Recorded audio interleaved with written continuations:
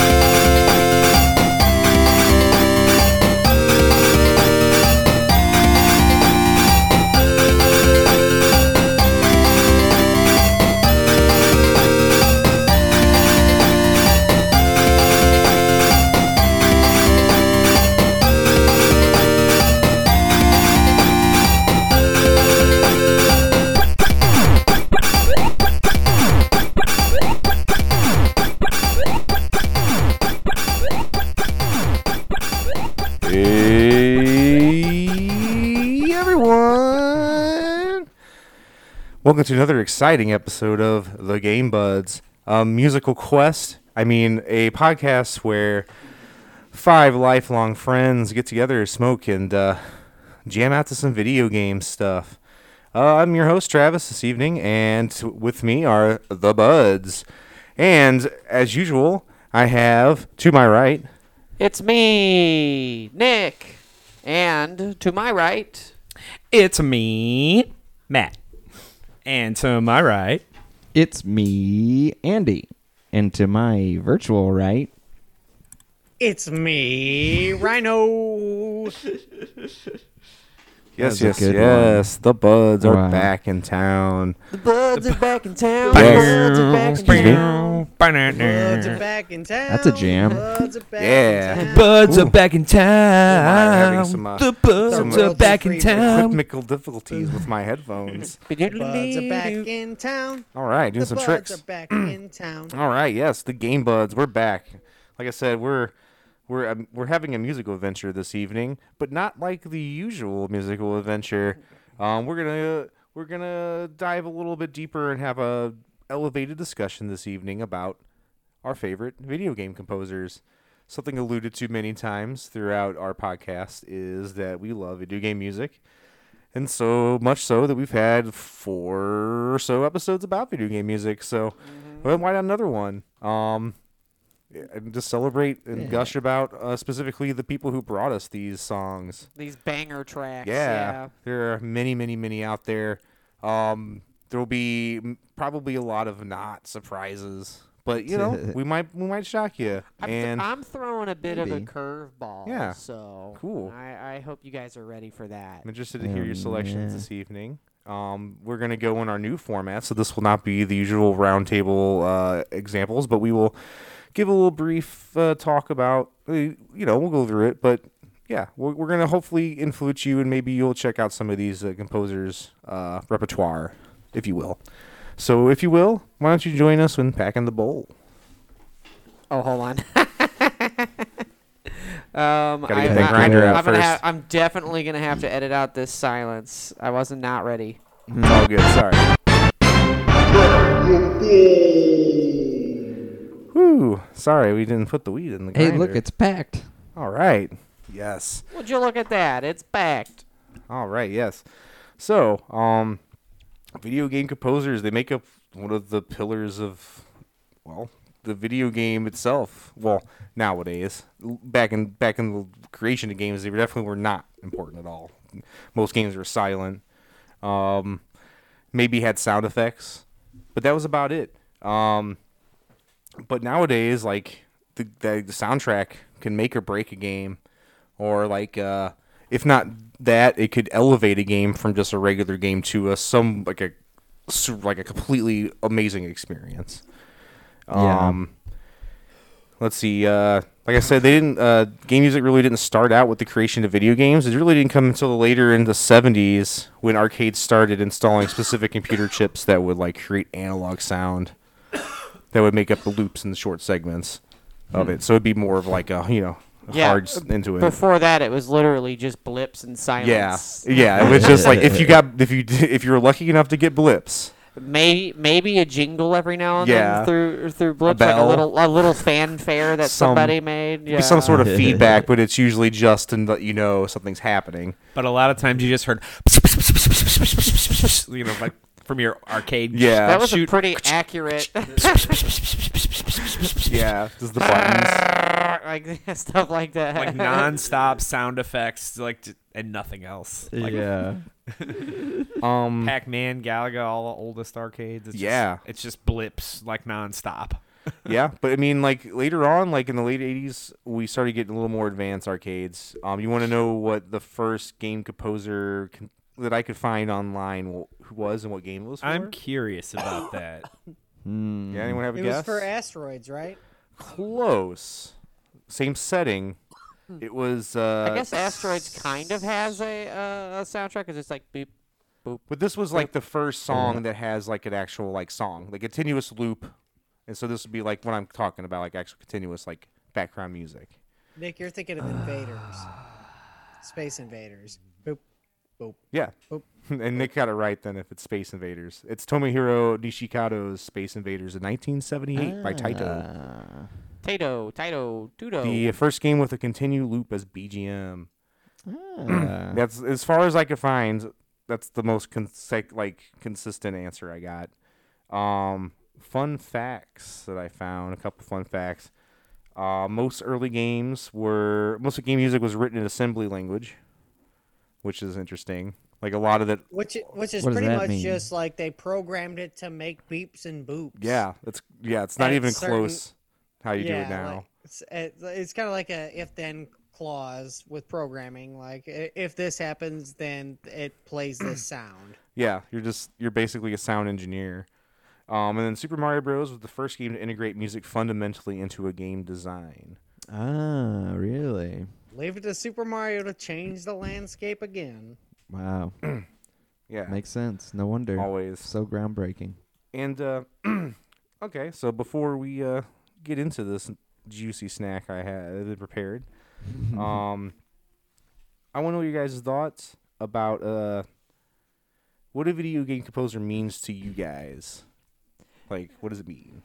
I mean, to if you? we're talking about like composers, I think honestly, composers are kind of the most unsung yet like most important part of a video game experience for me personally.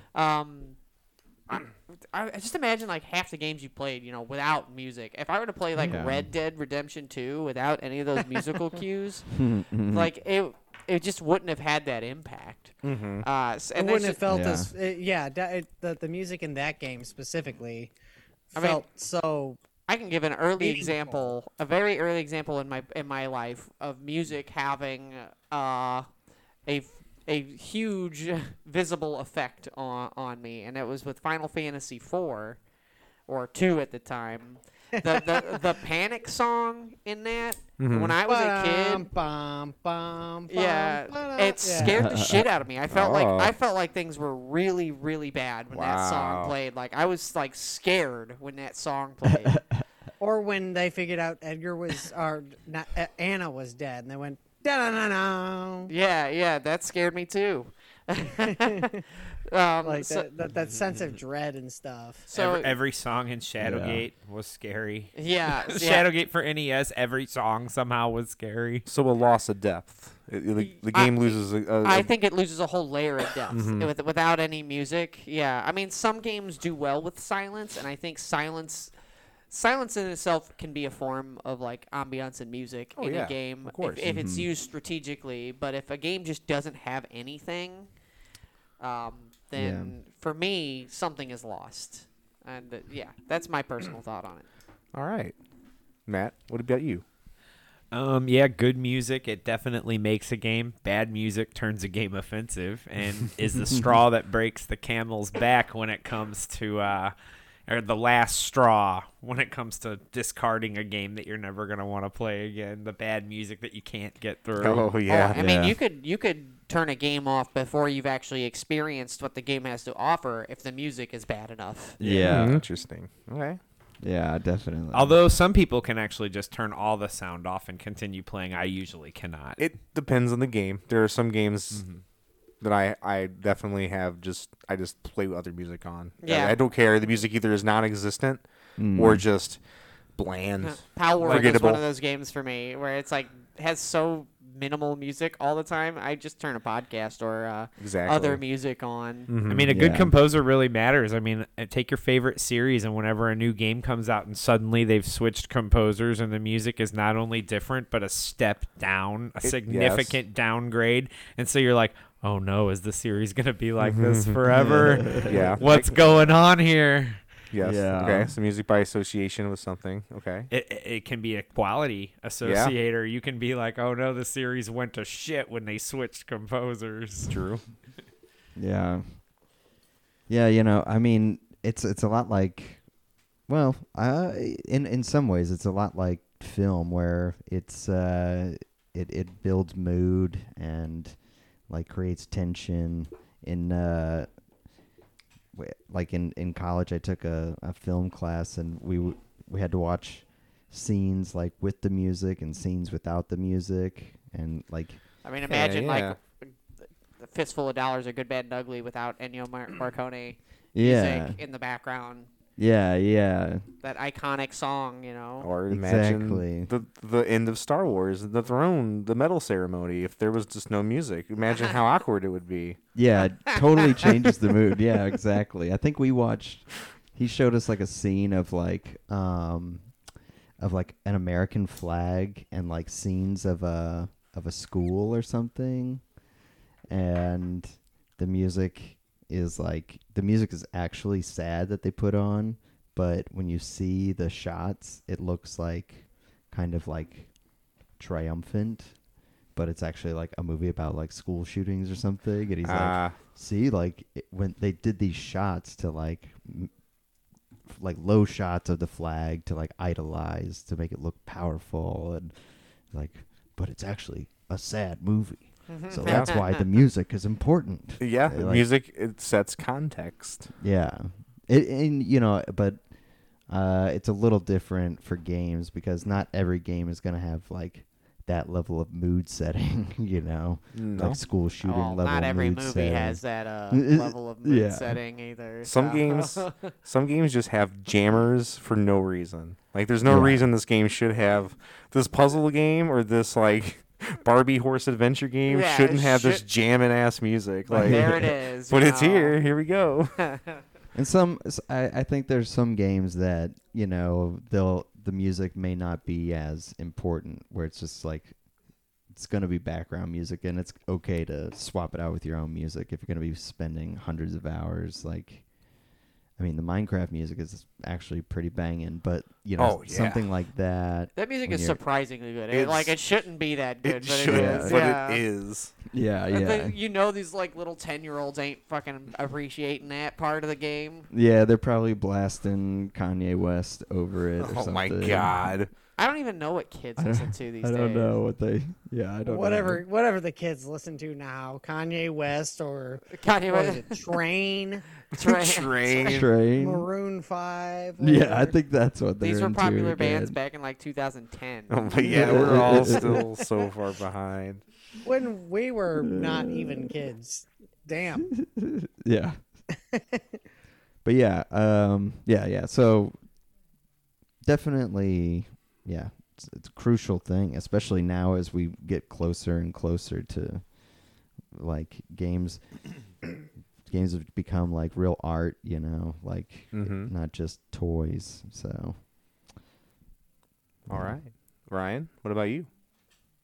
Well, I mean, pretty much what I've said, what I think has been already said, but like the game's atmosphere, like with Red Dead, especially with modern games, it builds atmosphere. Just like even small little like background songs and stuff like that, or small little jingles that play, can just entirely change your experience on it. But for me, I think about like early games when music was way more important back in like the NES, SNES era, where like it was all melodic and stuff too. Like it like it was melodic in the way that like it almost could have lyrics with the way it was laid out. But mostly it was just you know what? Fucking love music and video games, man. I can't even put it into words. Music and video games are like yin and yang, man. They're like two fucking peas in a pod. Peanut butter and jelly. They're Nick was right. Like they're unsung heroes. Like people don't respect video game music as real music, but it's real. It is real music. You can hear it. So it's real music, but people don't respect it as real music, which is just a shame. Yeah, I mean, it gets the same treatment that any like genre that isn't in the main bubble. Well, guess what? The jocks are dying and the nerds are rising. So I can't wait for all the jocks to fucking die. Oh, man, I can't get fedoras forever, jocks are never, man. Well, all right. That brings it to you, Trav. Yeah. Well, yeah, I think I agree. Game composer. While it all depends on the game, I think it gets the spectrum because like it is more crucial now. It's definitely more crucial, but it's like there's still instances where it's not as important, where atmosphere is more important. So the game music is less prominent. Yeah. So you get like that, and that's not my kind of. Soundscapes and atmospherical music for soundtracks is like in the realm where I'm not as interested in. Like it's just not my thing, but I do appreciate it, and it's more of adding to the game as opposed to being enjoyed outside of the game. You know what I'm saying? I guess. Yeah, it's not something you would like buy on vinyl and listen to. Like not often. But it's still very important. I think like game composers are like all these points are valid, and I agree. But I would definitely buy if I had a vinyl collection. I would definitely be investing in video game vinyls. Oh yeah, that's I really do have really cool. some. It was like hearing that in like high quality is a completely different experience. Yeah. But yeah, I think it's a very, in the end, I think it is very necessary. And if you're not really like taking that aspect of a game into consideration at least a little bit, you're missing out on a whole experience. Yeah, you're not getting the whole pie. You're not getting the whole game. You're not getting the whole game. Yeah. But with that, let's green this bowl. Let's green it.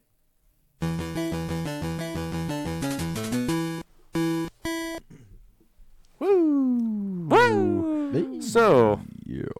what I have to ask you guys while we green this bowl is, what makes a good video game soundtrack, and what is the difference between video game music that establishes atmosphere and tone as opposed to music that just rules or is like something more abstract to the game?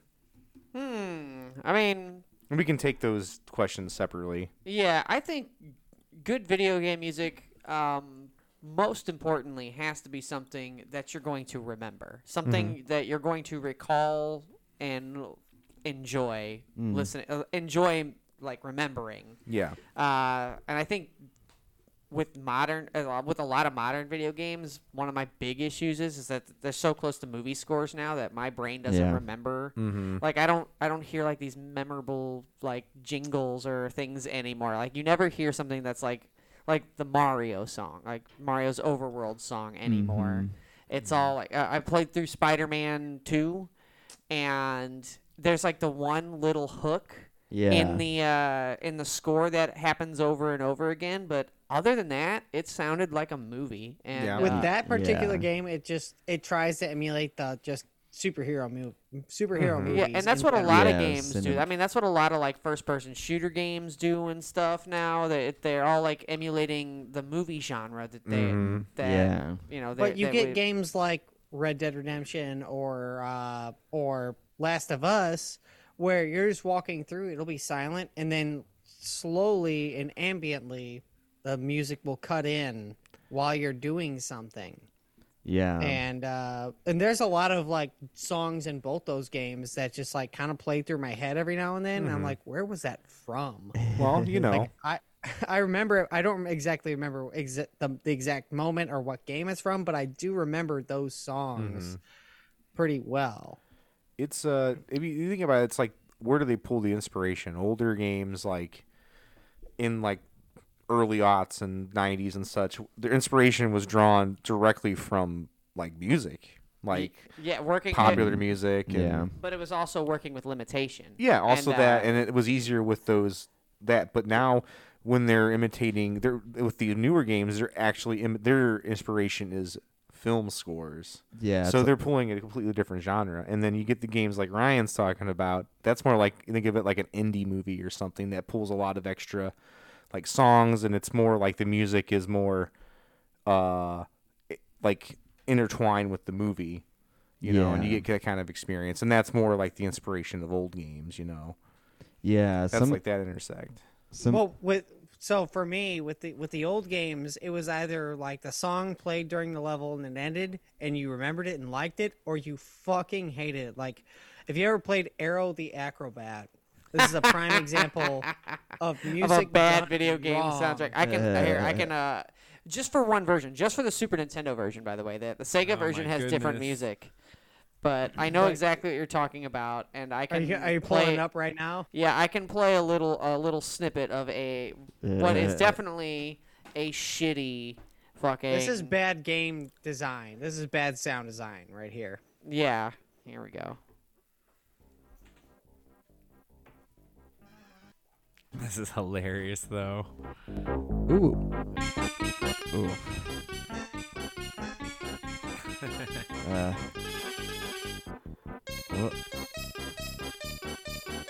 Yeah, it's all like circus music, you know. It's invasive. Oh. It's invasive, horrific it's not very music good. that just like plays through the background, and like constantly at the same volume. There's like, it doesn't get dimmer, it doesn't get louder, like it just same consistent loud volume.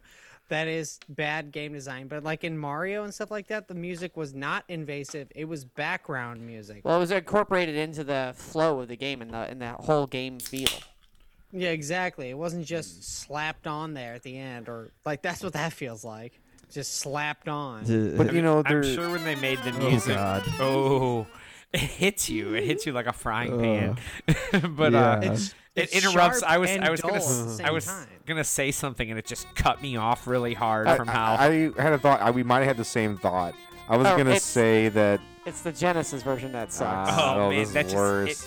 it literally cut me off. That's how hard it hits. A lot of times in that era, the game composer was just given a brief description of what the game was, and they just made the music based off that.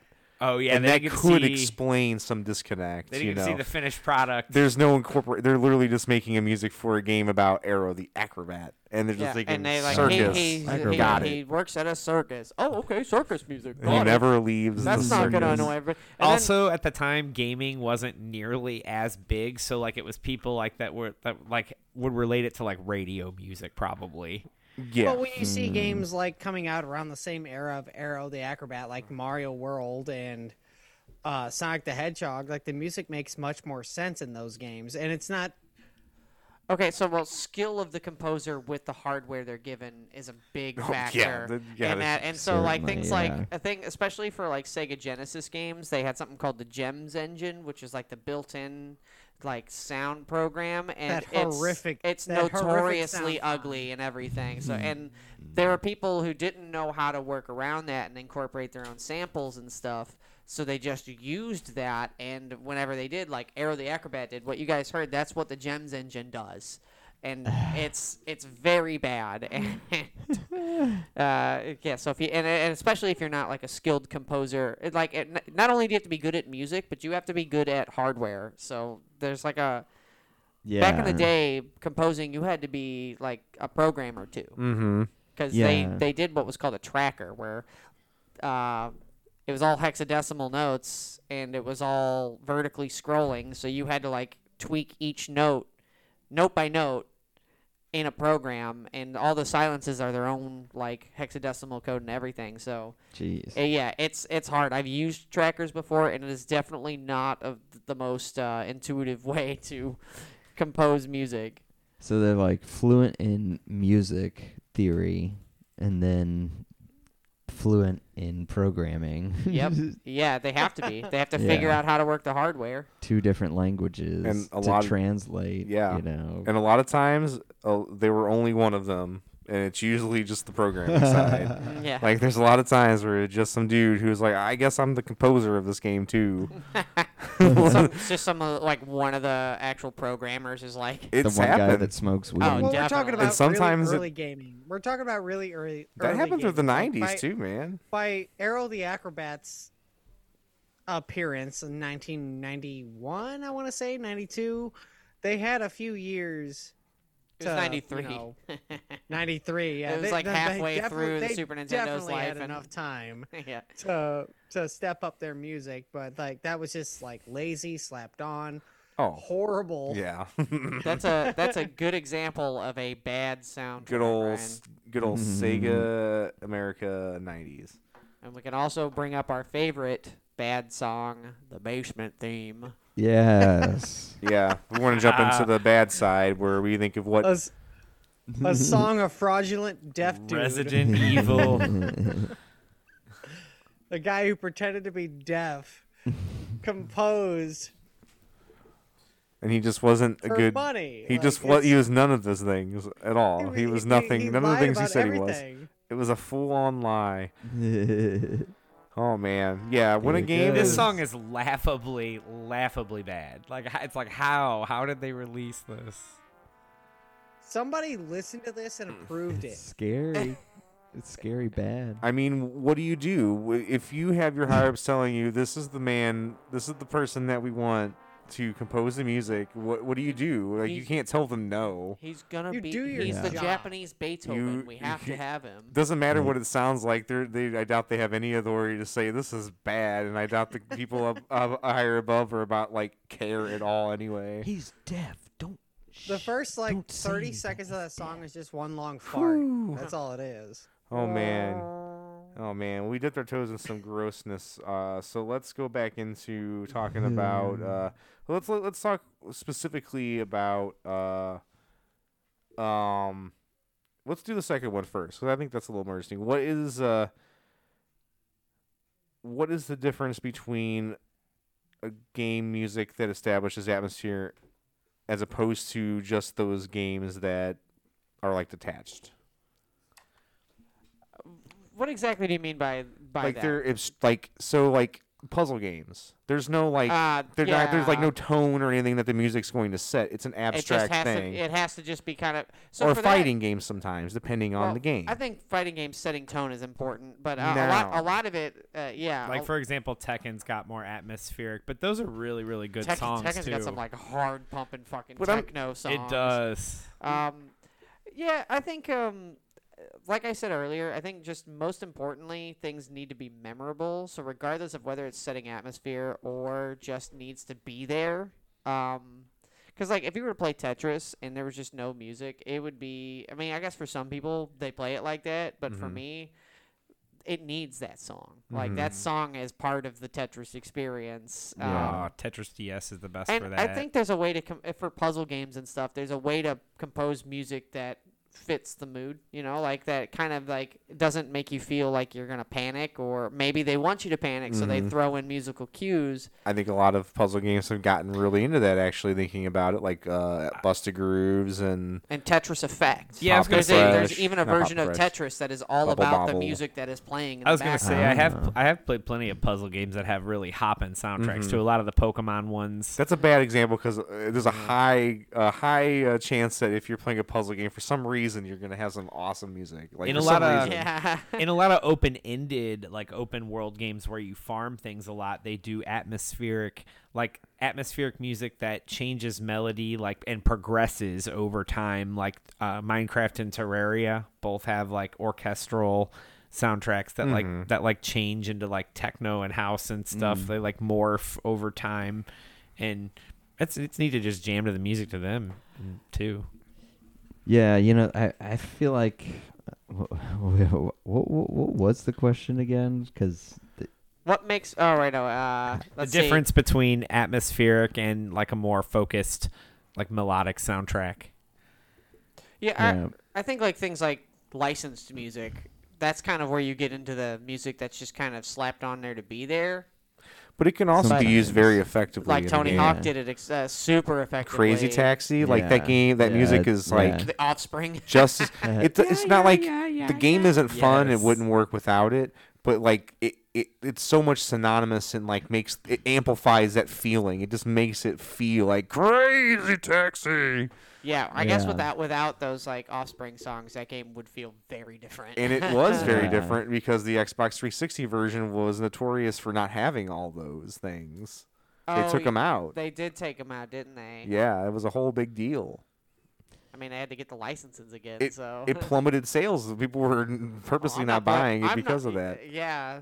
I can't really think of many examples besides like older games where it was just like we were saying earlier, like it's like a mediocre game, but for some reason the fucking soundtrack bops. It's definitely it's something that happens less and less. I feel like when you get to those like more indie games now, and shovelware is like the only time I feel like really the only place you'll see this stuff happen anymore. Yeah, they probably just like got some royalty-free music and like slapped it in their game. Because an indie game is most likely going to have even better music because it's usually someone focused on that. Yeah, it's like it's like one person hired to do all of the music. Music in indie games is usually a much heavier focus. I agree. Yes, indie games have great music a lot of the time. So I think that type of thing is definitely went away. Like it was definitely like an instance that just kind of happened like early aughts and earlier. Yeah. And so like, and then now it's more like they're like heavily drawn from that inspiration and make awesome music, or they use go the atmospheric route. Okay, Travis, I'm looking at your notes, and there's at least one bad song I just have to play. Yes. And I think you know which one of the two that I'm gonna pick because it's notorious. Yep. Andy, I don't know if you've ever heard of it, but have you ever heard of the game Crazy Bus? Crazy Bus. Okay, well listen to the music first. Here is the title screen for Crazy Bus, and maybe there's probably some sort of subsect of wannabe music snobs who think this is some sort of noise masterpiece. You like Seabat, don't you? This is just garbage. All right, here we go.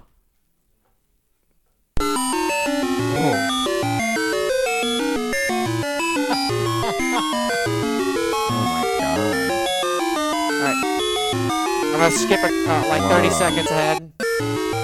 That's 30 seconds. It's just Turn it that. off. Jesus Turn it fucking off. Christ. Oh my God, is it just that? That's Yeah, it. that's almost off. 4 Oh my minutes long, God. and it's all like that. That's Is the whole- abrasive. Like, Yeah. that sucks. My ears It's are li- fucking blown out after that. I read in the comments if you open it in 6 tabs, that the sound disappears. Like it all cancels each other out. It's just the sound waves I just don't all. know. Yeah, they all match up, and it makes a nice, pleasant like non-sound. That's funny. What? A non-sound? You mean no sound? Exactly. Then you don't have to hear. That's probably the most infamous example. Yeah. Next to Resident Evil Basement, like that is what people consider like the worst video game song of all time. Yeah, that's it and then there's also the Bible Adventures one. If you've also pretty notorious. if you've never heard that, this one is really funny because it's like 6 notes that are repeated over and over I again. hope it's not as. No, it's not. That would, There's my actually heart's some sort of racing sense of after melody. There's some sort of sense of melody in this, but not much.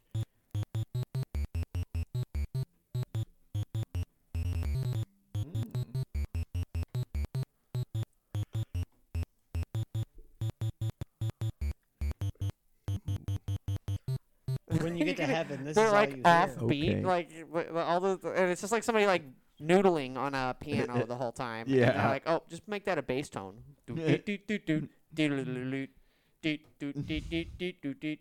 And that's literally the whole. That's the whole game soundtrack. That's the only fucking song in the game. Oh wow. That's awesome. Are there other songs in Crazy Bus?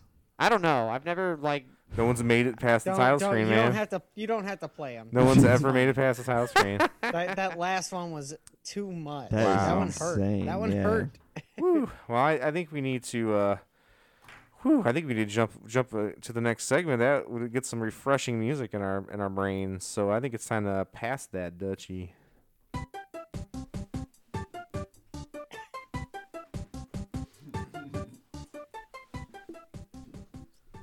Whew. All right. So we're gonna go around and we're gonna highlight a composer each, give a couple examples of their music, and talk a little bit about them. And I'm gonna start with.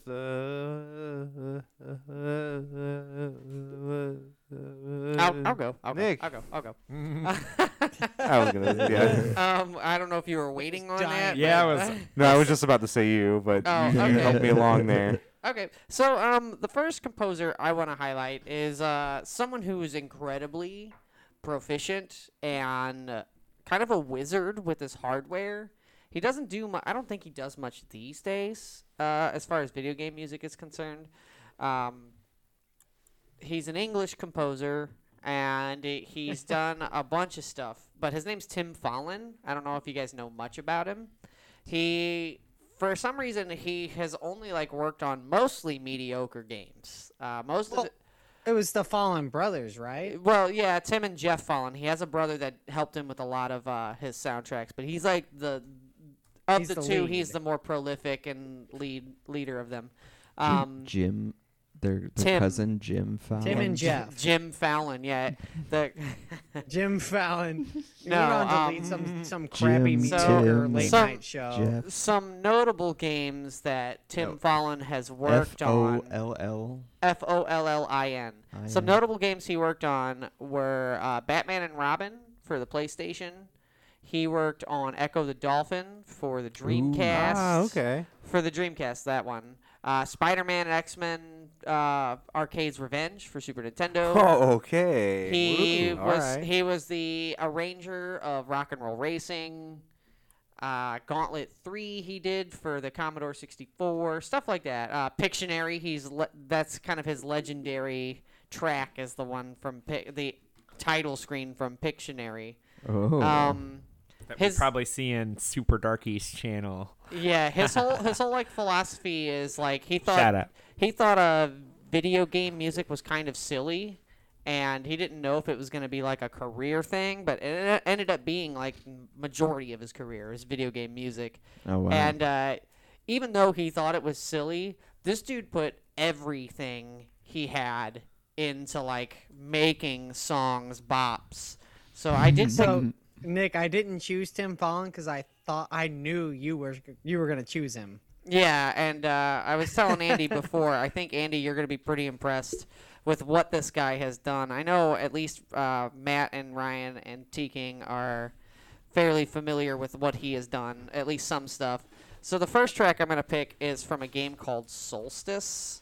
Oh, okay. And I'm gonna pick the title theme, and it's going to be a little misleading because it starts off super basic, but then you'll hear it. So I'm going to go ahead and play that now, at least maybe a minute of it. So here we go. Here is the title screen theme from Solstice.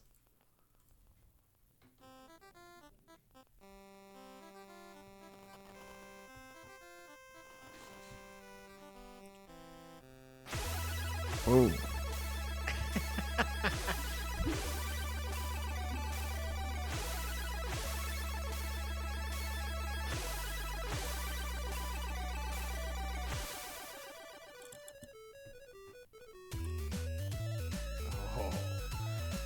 Yeah, this song kicks ass. It's like this ain't your grandma's video game soundtrack. Yeah, compare it to like the other titles that were coming out. Like even if you like play like Super Mario Bros. 3 music next to it, it sounds so basic. Hearing this on an NES is just absolute insanity. Bass. Yeah. Yeah, the bass is so pronounced. It's and crazy. It actually punches, which is That's insane. something he's known for too. Yeah. And yeah, he likes that. He likes his pulse wave, which is kind of like that. That warbly tone. Yeah, that warbly tone. That's his pulse wave he used. That's like kind of his signature in a lot of songs. It's a great sound for the NES. You don't hear it very often besides sound effects. Yeah, and his loops are incredibly long. Yeah, like he goes the full length. He takes like every bit he can. a lot of the reason NES music was so like short was because composers had to like conserve space. So they would make like 30-second to a minute-long loops. Not Tim Fallon. He was like, I'm gonna put a whole fucking like 9-minute song in some of these. I mean, I'm sure a lot of the games he like made for, especially like Solstice, is a puzzle game. Yeah. So what a surprise! But they're like small. I'm sure they don't take a lot of data up. So he probably has a lot to work with. Yeah, exactly. Oh yeah. This song For sure, one of his songs made it to one of our episodes about that. Now that's what I call music. The Plock. The Plock Yeah. song. Oh, he does Plock too. Yeah, he does Plock Oh, as okay. well. So. Yeah, I'm very familiar Yeah, with this guy. so the second one I want to do is from Spider-Man and the X-Men. It's Gambit's stage. This game doesn't deserve the music it has. No, not at all. It doesn't, because like I said, he does a lot of mediocre scores for mediocre games, but his music by itself elevates those games to something at least memorable. That's why I remember this game so much, is the sound design, and this is the first game I ever owned on a Super Nintendo. Oh wow. Was this game, and man, it sucked. But that music and the sound effects, like the sound effects, and just all of it was just so good, and just that intro, just. Yeah, and then you play Storm Stage, and you're like, oh, I'm gonna fucking drown if I don't do this right, because she swims the whole All damn the levels stage. suck. They're hard. And Cyclops is on that minecart the whole time, But and if he man, falls off of it, he dies. I own that Spider-Man stage. Yeah, that first one That where you have to Spider-Man find all the stage. bombs. I and- got everything. Yeah. I can speed run it. I knew everything just so I could lose horribly in every stage I picked after that. That was a tough It was game. hard. It was unfair. Wolverine could use his claws, but every time he used them, he got hurt. And he didn't regenerate his health, so it's like, what the fuck? This song has no right being this good. Yeah, it sounds like almost like a PlayStation level song. Yeah, Super Yeah. Nintendo. This is This is the Super Nintendo. version. This sounds like Sega, right? This is the Sega one? No, this is the Super Nintendo version. Oh, wow. Yeah, he was able to like I said, he's a wizard. Like the hardware shouldn't Wow. sound this good, but it fucking does. I wonder if he's trained like musically, or if he just like He has is. musical He's a inclination. pretty He pretty has to be. established Okay, like trained musician. cool. It's like the programming side really shows. Yeah, but I mean he records it all with analog instruments before he like That's cool. transposes it. That's awesome. And that's I what love him and that a lot. shit. This song has even looped once. Yeah, no. It's, And I've so never that heard the go. full song playing It's the like game. yeah, because you died before that. And then You have already died and restarted this, yeah. the last song I want to highlight is from an Amiga. It's the Amiga version Oh. of Ghouls and Ghosts. It's the third stage, and this one's kind of a different speed for him, because like those last two, like were really bumping. Yeah. But he, like, one of his parts of his philosophy is be proficient in many genres. So this one very much like fits into the fantasy genre. And so it's the Ghouls and Ghosts for Amiga, the third stage, Baron Rankel's Tower. And this one is like a personal favorite of mine from him. It's pretty dang good.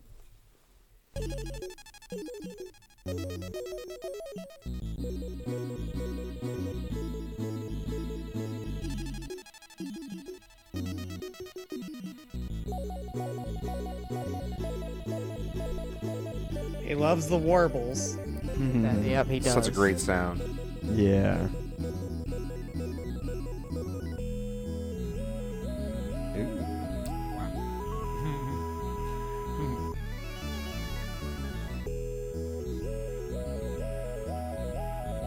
I've never played an Amiga, but I would play this. I would play this game just to hear its music. Yeah, this is sick. Whoa. It's crazy that Very he's nice. he's able to get like such a full sound from such a primitive system. Yeah. Whoa. Yeah, he's a wizard. Like all this song needs, not even needs, but all like the only way to make this song more full is drums. Yeah.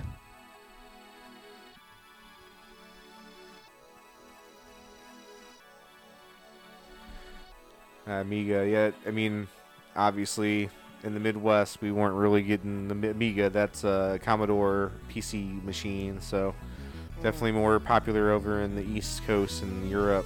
He also I've never did even stuff heard for of the this. ZX Spectrum, and like Oh, yeah. he did a lot of music for very specialized Yeah. computer consoles.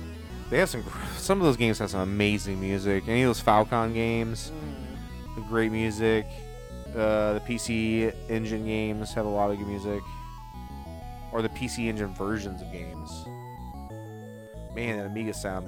Oh man. Hey, I don't know. I don't think other Amiga games sound like this. No, like, but this they is, can. This is definitely like the best that the Amiga probably ever sounded.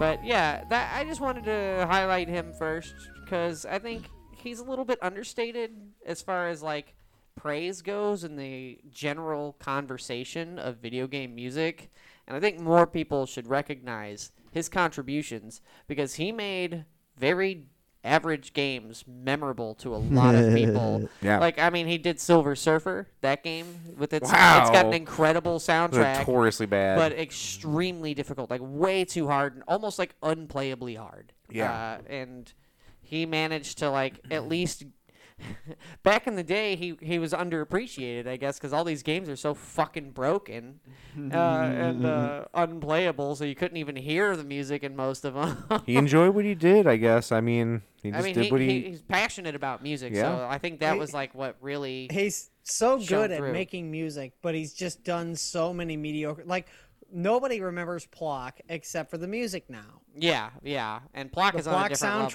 level. outlives Plock itself. Yeah, it does. He also he wasn't batting 1,000 because I'm pretty sure he also did the Batman Forever game. It was either him or him and his brother. Yeah, Batman Forever. He and his brother did that one together. Yeah. and That is very memorable, though. They even as silly as that is, like that song, that game is very memorable. yeah. The music is. So I'll go ahead and pass my duchy to you, Matt.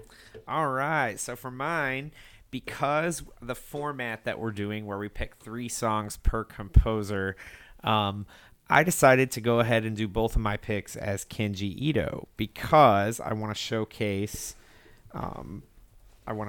Like the diversity in his genres and kind of like what drew me to him as a composer.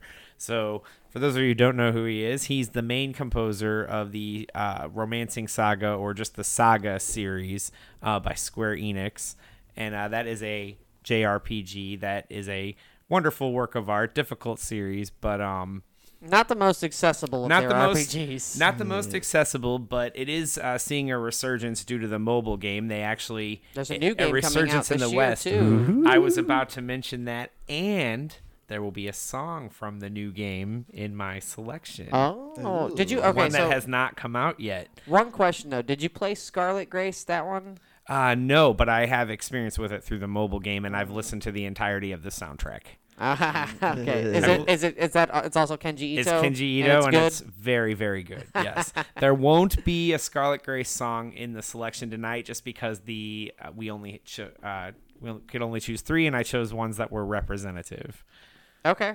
Well, what's the first one, Matt? All right. So I guess I'll start with one that is a good intro. Let's do Saga Frontier Battle 1. I chose this one in particular because when I first heard it as a kid, it was so different from other battle themes. I didn't like it initially, but it is an amazing song for just a simple like regular battle theme. It's pretty long and complex and pretty involved. So I guess give a listen and we'll talk about it after.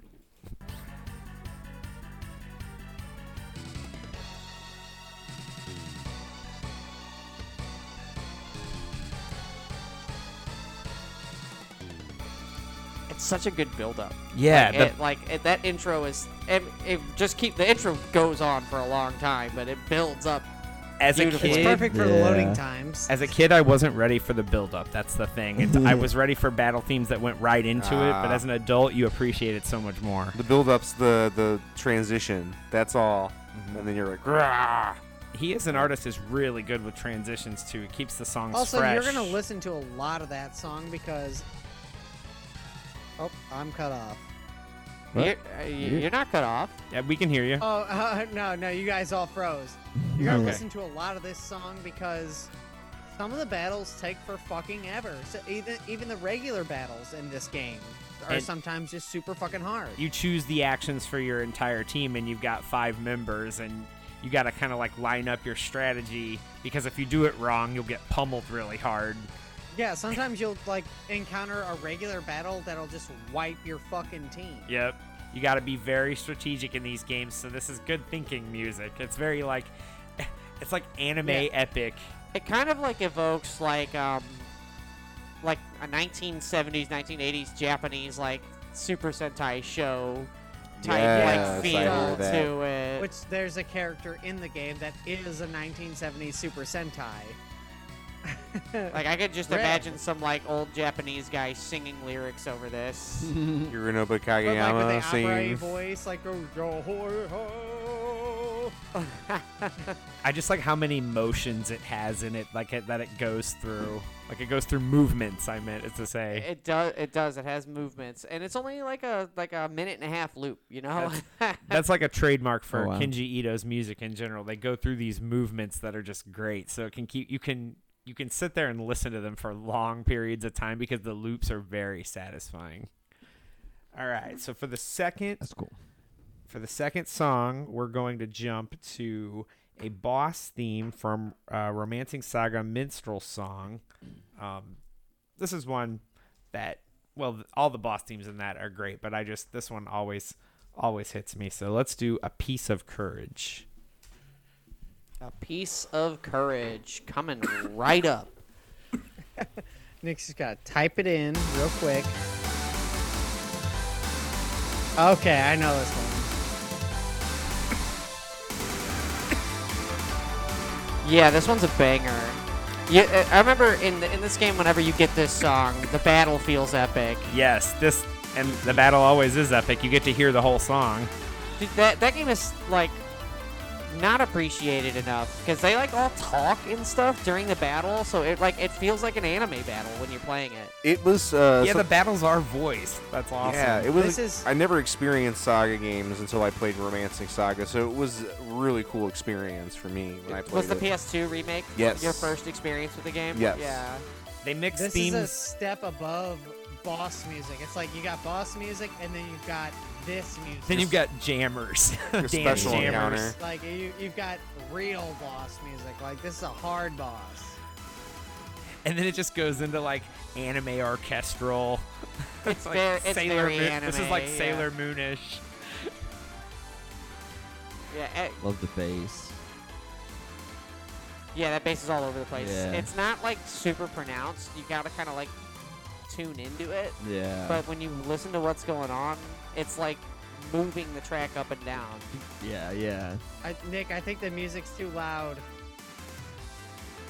Maybe for It's you. drowning everybody else out. If it's too loud, you're too old. Actually, the music is down almost as low as it can go. I really can't get it lower than this. Oh, wow. Because we have to, We're jamming. yeah, we have to keep you turned, because you're virtual, Ryan.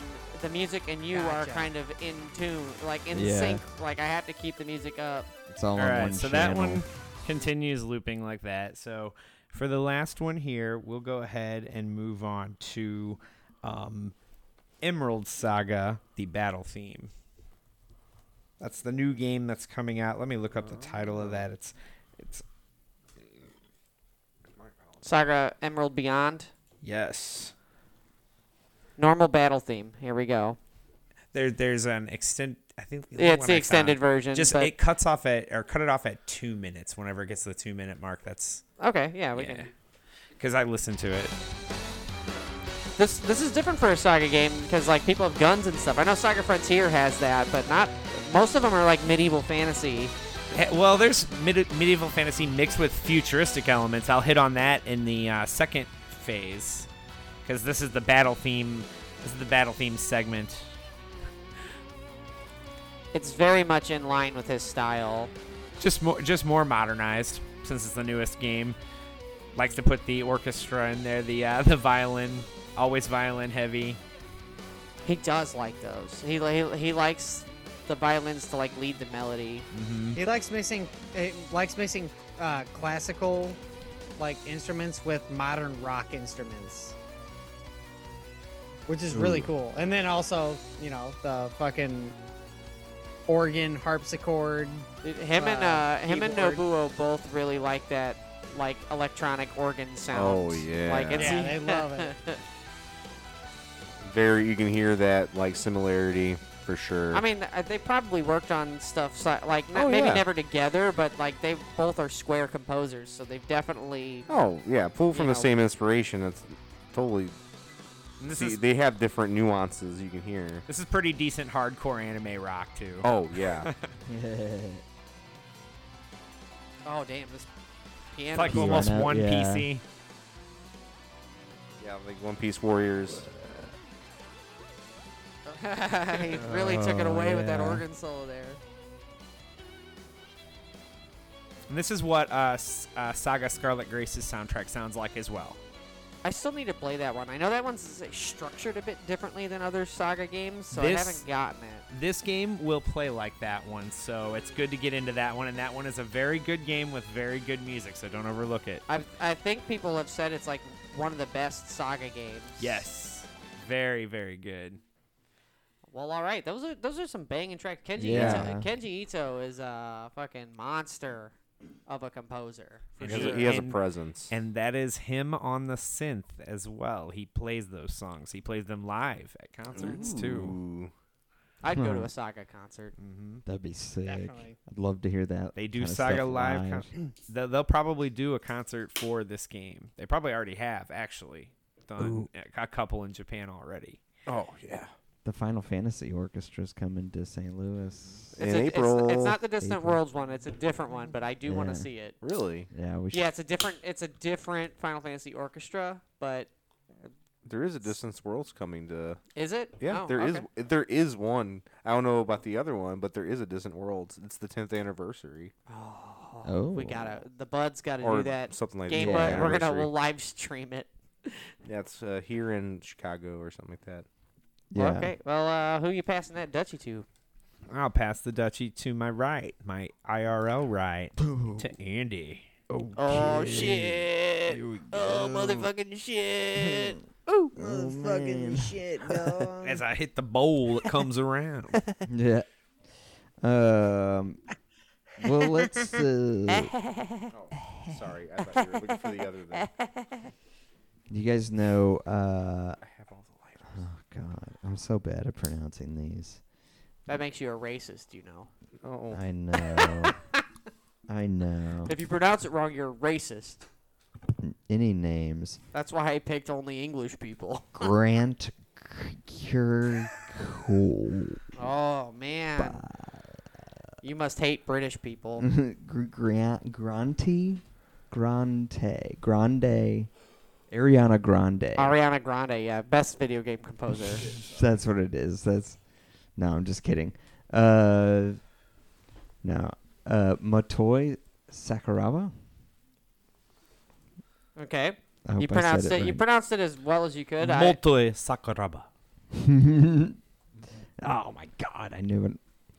Yeah, this guy has done a buttload of music. I kind of figured you'd pick this person. It's crazy, yeah. Well, like- yeah, judging by what series he composes for. But I didn't even realize like just how many Mario Yeah. games. Well, like Mario side games.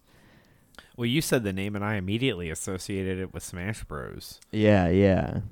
No mainline. Well, I guess arguably, but yeah, Smash Bros. He did Mario Golf. He did Mario Tennis. He did Which Star have good Ocean soundtracks. games, Tales of Symphonia games. Oh wow, he does a lot of the Tales games. Yeah. That's pretty cool.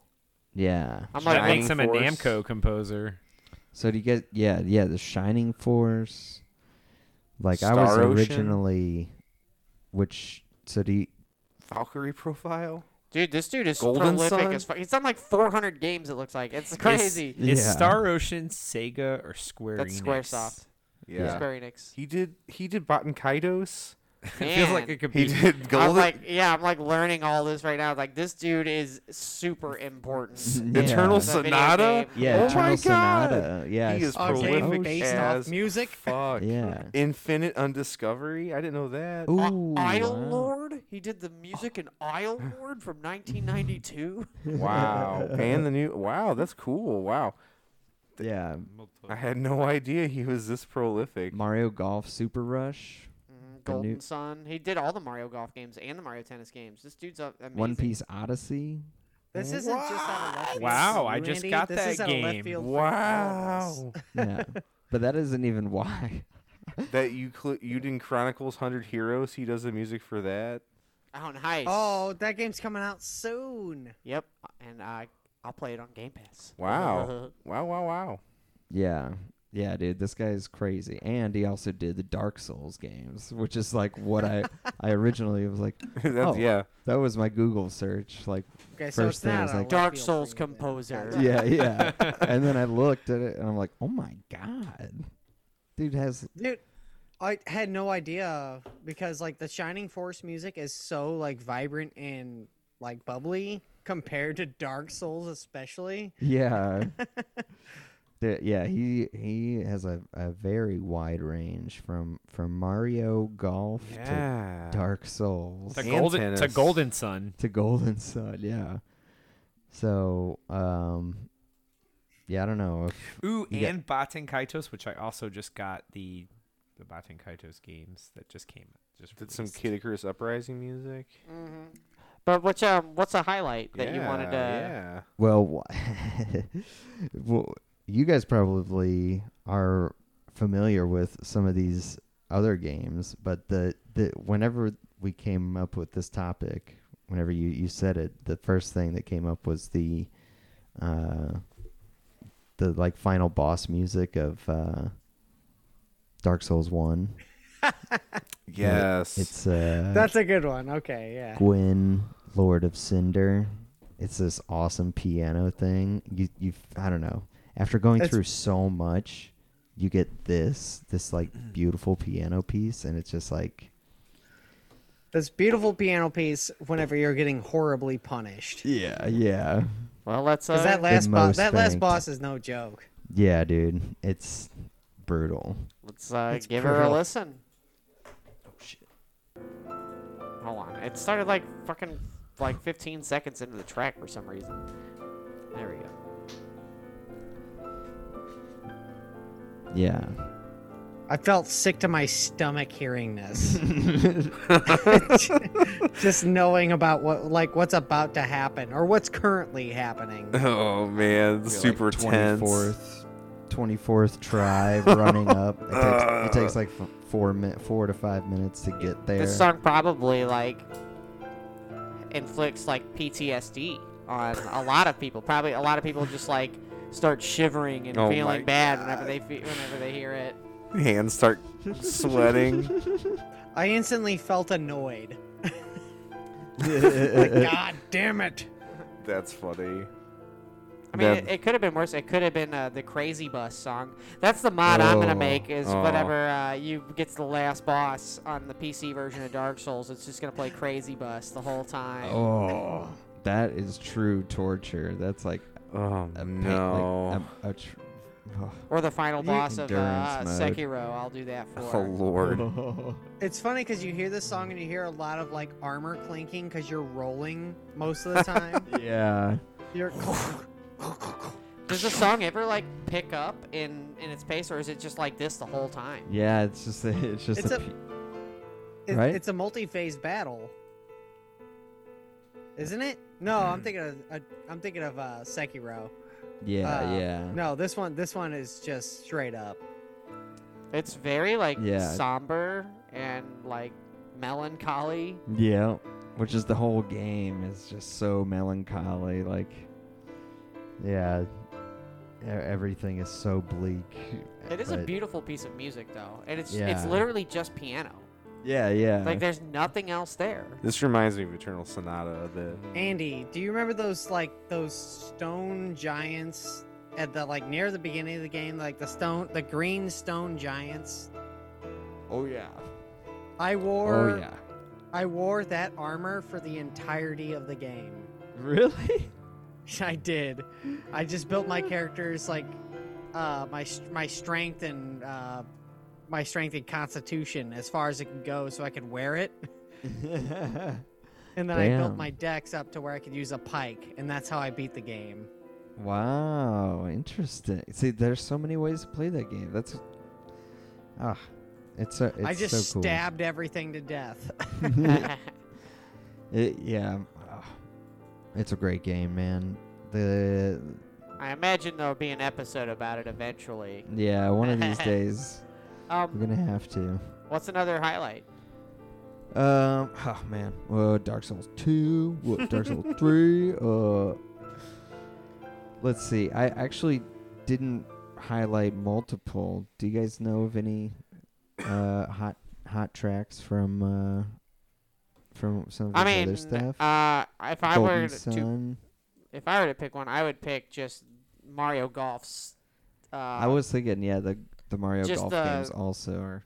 the music in those games. Oh, hold on, I Yeah. gotta find it. But I was thinking just the regular old sound, the regular old golf song in that, which is let's see, not Speed Golf, Toad Highlands, that one.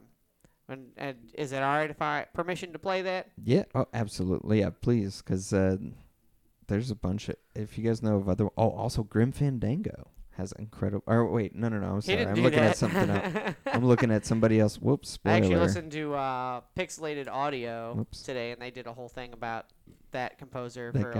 like yeah, he's really good, and He's that not- that game has incredible music. But Clicked Toad, the wrong tab. I was like, wait, what? He Toad did that? Highlands, here we go. Oh yeah. Yep, Mario Golf. This game is the most fun golf game ever. Like I It still is, think yeah. Yeah. Toadstool Tour, the GameCube one, is the best golf game ever made. I haven't really played anything past that. I hadn't even tried most That of the one golf, and most of the 64 sports is good games. too. 64 is good, but it's very rough around the It edges. is very rough. Revisiting it is a little bit Yeah. difficult. Yeah. Especially since you need a wired controller to really get the timing right. If you use a Oh, wireless controller yeah. on the Switch Online, it's like nearly unplayable. Wow. So you What need like for that one you really just need the N64 experience to enjoy it. Yeah. I wonder if the It's hard to tennis imagine is the same. composer going from this was first, to Dark Souls. The tone of this song is so different. yeah, exactly. Yeah, it's crazy. More importantly, he fits the Mario sound perfectly. Like Yeah, I, could, the sound fonts. if you didn't say what game it was, you just said Toad Highlands. Yeah. You just It- didn't say a game. I would be like, Like, this is a Mario. This is a Mario song for sure. Yeah. It definitely sounds like a non-main Mario.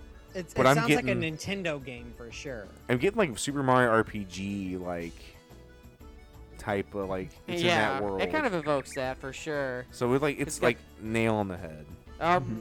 It's off-brand Mario. Even if you said, "Oh, dude, you like Dark Souls? You like the music in Dark Souls? Dude, check this one out. Check this out. Some of his early work." All right, and then I guess we can do one more highlight for him. Let's go ahead and do one from Golden Sun. Yes. Why not? Because to celebrate its return to the public zeitgeist by coming to Switch Online. It's Just wish it didn't look so ugly. It just, the Rough. graphics have not aged that Rough. well. It's They were not that great to begin with, though. They lent themselves well to the tiny screen. We'll just go ahead and do the battle song. Yes. An enemy appears. Wait, no, that's not it. An enemy's appearing. An enemy, yeah. The Sober Definitely does Trex. sound- Sober Trex is here. Uh-oh. Sober tracks.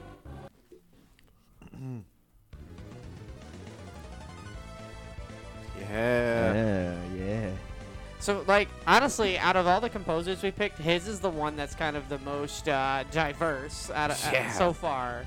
Dark Souls is actually thematically the least of what he's done. Not Yeah. thematically, it's an outlier of what he does. This is much more in line with how, like, Tales, his Tales of This is music very sounds like. It Tales. sounds like Tales of Vesperia's music a lot. Oh, very much. It also reminds me of Mega Man X a bit. Just has mainly more of the sound font. He's got it looks like Yeah. about 17 songs in Smash Bros. Oh wow. Wow. Nice. He Well- did the remixes of Magikant and Foresight. He remixed his own Golden Sun music, his own Mario golf and tennis music. He did some Metroid music. He did the main theme of Final Fantasy VII from Ultimate. Remixed it. Wow. Damn. Nice. That's an honor. We'll have to. I should have picked that one. Dude, yeah, like his he has so much. credits are insane. He did the Victory Road theme from Pokemon and Brawl. He did that rock gourmet race from Brawl. Oh. Nice. That was him. Started in '89. One of the best years ever. Yeah. the year I was born. Yeah. It was the the best year ever. that 4 out of 5 of us were born. You were born in 1990, Andy. No, I was born December 10, 89. Really? Was it 89? Wow. Yeah. I thought it was Wow, 90 Nick. for some reason. I'm an That Shows how asshole. much- Right at the so end. how I'm much trying to you tell know you about when the your game. birthday is. Oh shit, you're right. I mean, some people are wrong about their birthdays. When people ask me my age now, I have to think about it. I'm at that Yep. point, and like, I'm 30. I have to be like, I'm 34. Yeah, I get I'm the 30 number something. mixed up. Yeah. I'm in Like, the I'm is in the 30? mid 30s. Turn 35 this year. Who are you gonna Wow. pass that duchy to? There's two options. Ooh, a virtual. One's right and one's wrong. So Pass you it better- virtually. You pass that love. All right. 120 or wait, no, not Turning it- 1010 yes, the 420 old the old Don't go back in binary. time. 420 over to Ryan. Oh, Digital, alright. the digital spliff coming your way. So my first pick is a pick you could not go without hearing if you played any Konami game in the early 90s. It's Kazuhiko Uehara, and he did the soundtracks for such acclaimed games such as Turtles in Time, Ooh. Mystical Ninja, Sparkster. He did. That's it. What Those are was the that? three games he did. What was that Wild West game? Wild. Oh, Is it Wild? No, not Wild Arms. Fucking Wild Guns. Something guns. It was but he did Gradius. He did a ton of Konami games, and you can hear his style in every game. But I was gonna start with one of my personal favorites, which I've personally given so much praise to multiple times in several episodes of this podcast. The first Mystical Ninja for Super Nintendo Dance Dance Revolution. Ooh. He did not do Dance Dance Revolution though, because that was He a should series of have. other artists. But The he Lady could have. Gaga remixed this later.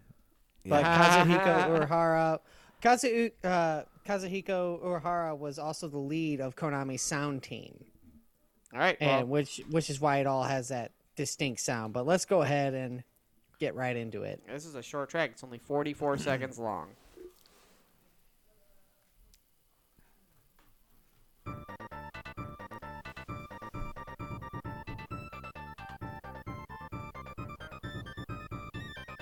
Very Japanese.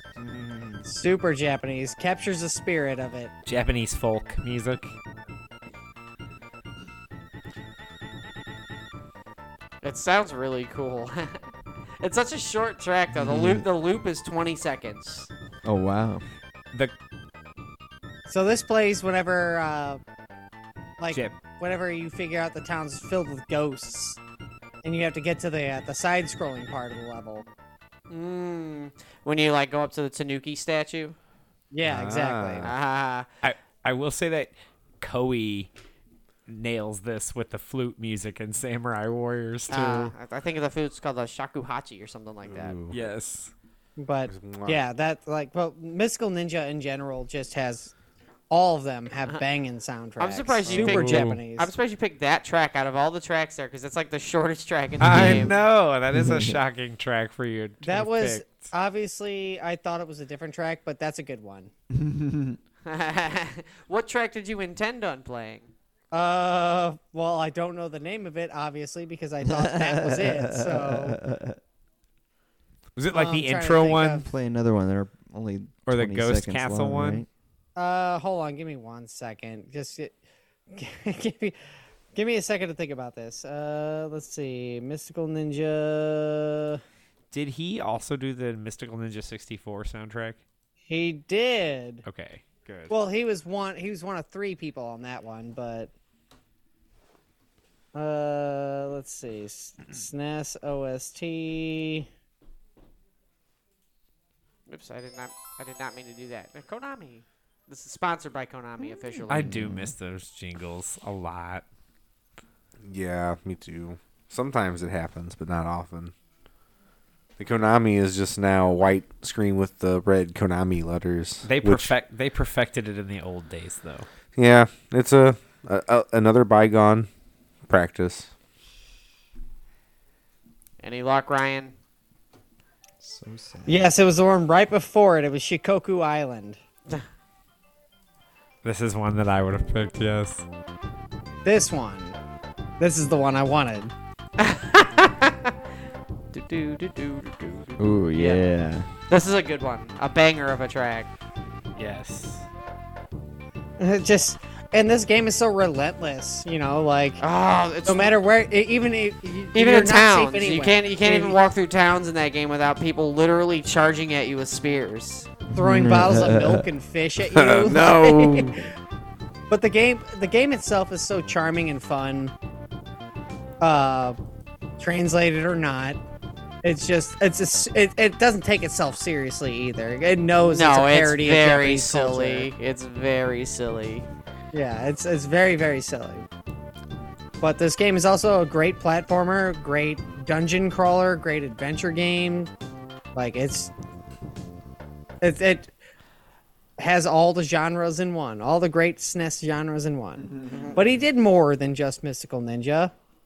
He also did Turtles in Time, which has arguably the most perfect soundtrack of all video games. I agree. That one is one I blast that in my car while I'm driving all Not the a time. bad track in this one. Yeah. And Big Apple 3 AM is how you start.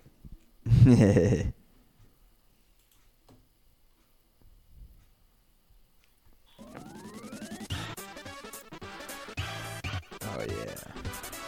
Honestly, when I think of the Turtles, this is like one of the songs because it encapsulates the TV show.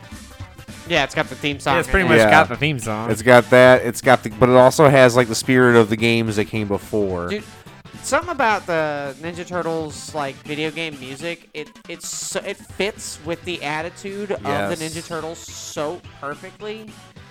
It's just perfect. There's no other way to describe it. Yeah, the orchestral hits that are constantly going on. Just adds that attitude. But it's like fun and it's like playful and just like the Turtles, you know. They're not like a serious group of heroes, at least in most of their iterations. They joke around. And like all their villains are goofy. They're fighting like cheese monsters and flies and stuff. Yeah. And this is a perfect first level theme song. Yes. Like when you jump into a game and you hear this, you're like, all right, this game's gonna be fun. You're right into it. You're right into the action. It's like, yeah, cowabunga. Like you're like, no doubt you're playing a Ninja Turtle game. Perfectly sets the pace for the rest of the game because that soundtrack doesn't quit. No. Like every track on it is like equally hype. Does not disappoint. Even the practice it's mode. a perfect soundtrack for a perfect game. Yep. It's in my top. It's my second favorite game of all time. Yeah. Or no, it's my fourth actually. It was my fourth favorite. Still game. top 5. It's still in the top 5. Top 10. That's still impressive. Something like this versus with the Crazy Bus. Like No contest. Wow. No contest. if you have to like die and restart the level, and this is what you hear versus Crazy Bus starting over, you're like, fuck this. Like this would be a motivation. This is keep it going a little bit. Like this is like pump up music. Yep. This is done right. One more. Do you have another highlight? Yeah, it's from Sparkster. It's Lakeside. And Sparkster is, it's an okay game. It's fun enough. It's a great platformer, but it's just like not super memorable for some reason. The Super Nintendo one, right? Yeah. All right. He that's where he did most of his work, was on the SNES. Yeah, the Sparkster for SNES is like a. Yeah, this is a banger. The SNES one's so different compared to the Sparkster for Rocket Genesis. Knight. Yeah, there is Rocket Knight 2 Sparkster for Rocket Knight Adventures 2 Sparkster for Genesis as well. It is a good game though. Rocket Knight The Adventures. soundtrack's banging. Like this. Yeah, it's like upbeating. It's like upbeat. It's like heroic sounding. Yeah. Once again, first level music. Yeah, Throws you right into it. You feel like you can a do knight with a this. jetpack with this. You got this. Yeah, you do feel like a knight with a jetpack. This game also, like, the boss fights are super easy, but the levels are hard in it. I think I this probably game is got like, about 80% through it, and then I was like, all right, save state, and then I never picked it back up.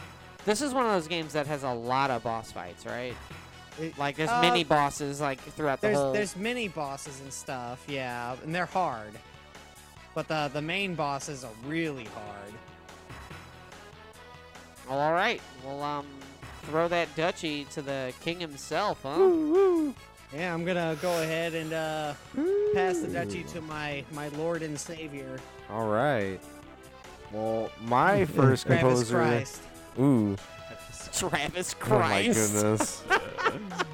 With a K. No. Oh my. Well, my composer pick, my first one.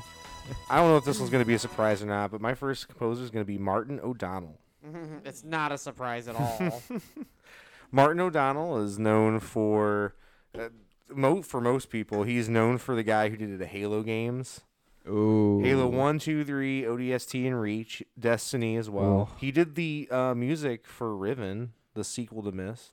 Well, he did the sound design, sorry, not the music. Yeah, it's different than the music. Greg. But he also did the games for Bungie, Myth 1 and 2, and Septerra Core, Legacy of Creator, and the game Oni. But yeah, a little bit about him. He learned to play the piano when he was young. He wanted to be a music teacher, but that didn't go. That fell through. So he went with his friend, his colleague Michael Salvatore, which you might recognize that name also for Halo music. He's also does a lot of Was he the composition. guy who was shredding the guitar? in the Halo 2 song? No, that's a different guy. It's Steve Vai. That's Steve Vai? Yeah. What? Yeah, it's Steve Vai. No, he's like a producer. He like had a recording studio, so him and Martin O'Donnell actually did commercials for 15 years before he did any music. And a fun fact, notable commercials he did was a Mr. Clean commercial and the Flintstones vitamin commercial, where he notably wrote the jingle for the Flintstones vitamin jingle. Huh. He wrote the the Flintstones kid. going strong and growing, whatever. That's funny. That was fucking the Halo. That was fucking Martin O'Donnell. What? Yeah. Yeah. You know who I am? I but, wrote the Flintstones vitamins jingle. he was Put that in right here. Right here. I can't. That blew my mind. That was a weird little tidbit. That was like, what? But he got into games, working games whenever a friend's son came and told him about a game that some friends in Spokane, Washington were working on called Myst. So he like inquired about that and started working like that's how they got the sound design working with Riven, is through that connection. Because they had a audio company called Total Audio, and after a while heard about Bungie because those people would play Marathon while they were working on the game, and Bungie was close by, so he applied to work on some games by them. So that's where he did Myth 1 and 2, and Septerra, where he met Steve Downes. If you don't know who that is, that's the guy who plays Master Chief. Oh. Where he would later recommend him as the voice of Master Chief. Whenever he worked for Bungie. And then later on, like he did some music, and he did the music for Oni, and after that they asked him to do a music for a game they were gonna present at E3 2000, a little game called Halo. Just a little indie title. Yeah, it was completely different at the time. It was still a point and click like third person like shooter for Apple. And for Apple? Yeah, that was where it originally was before Microsoft got it. Long story for that. But anyway, he eventually went on to do Halo. But yeah, that's the story. That was a lot of like cool stuff looking up him, and that's his long story getting to work with Bungie. That's so doing weird. that. So I have a few cool highlights from him. The first one is from Oni. I really haven't listened to much of the soundtrack before, looking into this, but this first one called East Wind is nuts. East Wind? East Wind. I have it in the notes. All right, here we go. That's one sexy anime babe on there. It's like a third-person like shooter game, and I don't know much about it, but it's like has anime cutscenes and stuff. Can you last 5 seconds playing this game? Dude, I haven't tried, but I feel like I might not be able to. That's great. I always really love fast break beats in songs. So that's this whole soundtrack. This sounds like a 90s like techno song. Listen to the soundtrack. Yeah. This whole soundtrack's like this. It's awesome. Almost like it could be in Underworld or something. This is bitchin'. I know. This was a PlayStation game. This is the kind Oh, dude, those little fucking bass tones that come out. of Did this on a like bumping system? That would be fucking cool. this is the kind of like underground. It's like the Prodigy. techno, like That's what reminds me of the Firestarter. yeah. It's Matrixy. It's definitely Matrixy. PlayStation 2, 2001. This was that game was a launch title. Had the holographic case with the anime lady with the guns with the purple hair. Yeah, I'm looking at it right now. It sounds like it's from like 2001. It's very of its time. The music Matrixy, is, like it's cyber goth, like. It's pretty cool. Yeah, dude. There's a lot of people making music right now that sounds just like this. Yeah. So they have. Dude, I would huff some paint under a bridge to this. Oh my goodness.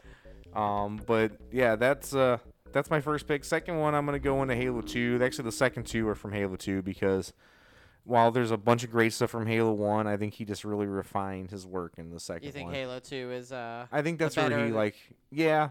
I mean, you can't get much better than the only really thing I can play from the first one that I haven't played already in one of our episodes is the main theme. But the example I want to play is from Halo 2. It's called Heretic Hero.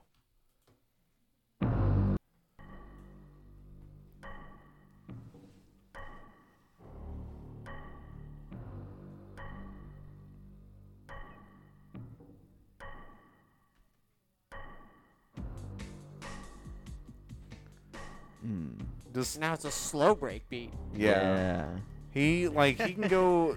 I don't know. He just has that range of like orchestral like movie score that fits, but it's something you could listen to outside of the realm of the game. Yeah. And it invokes the memories of playing in the game.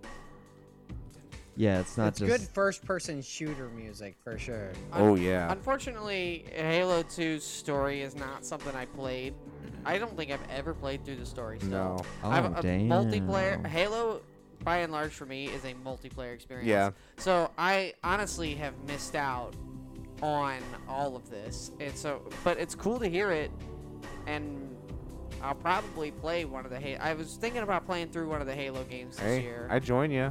Let's do it. Let's, I've totally played through the games. Let's at such least a good play experience. one of them. Maybe if you want to play through the Halo 2 story with me. Yeah. That would be fun. Even the Halo one would be fun. We can knock that out in the evening or like an afternoon real fast. Yeah, It's we'll not. Is the remaster on Game Pass? Yeah, the Master Chief Yeah. collection has everything. Oh, there you Yeah. go, dude. You can. I also have it on my computer too. Yeah. I played a little bit with Alex a while back. Mhm. I but did playthroughs of 1 and 2 with Slate, so shout out to Slate. Shout out So- to Slate. Hell yeah.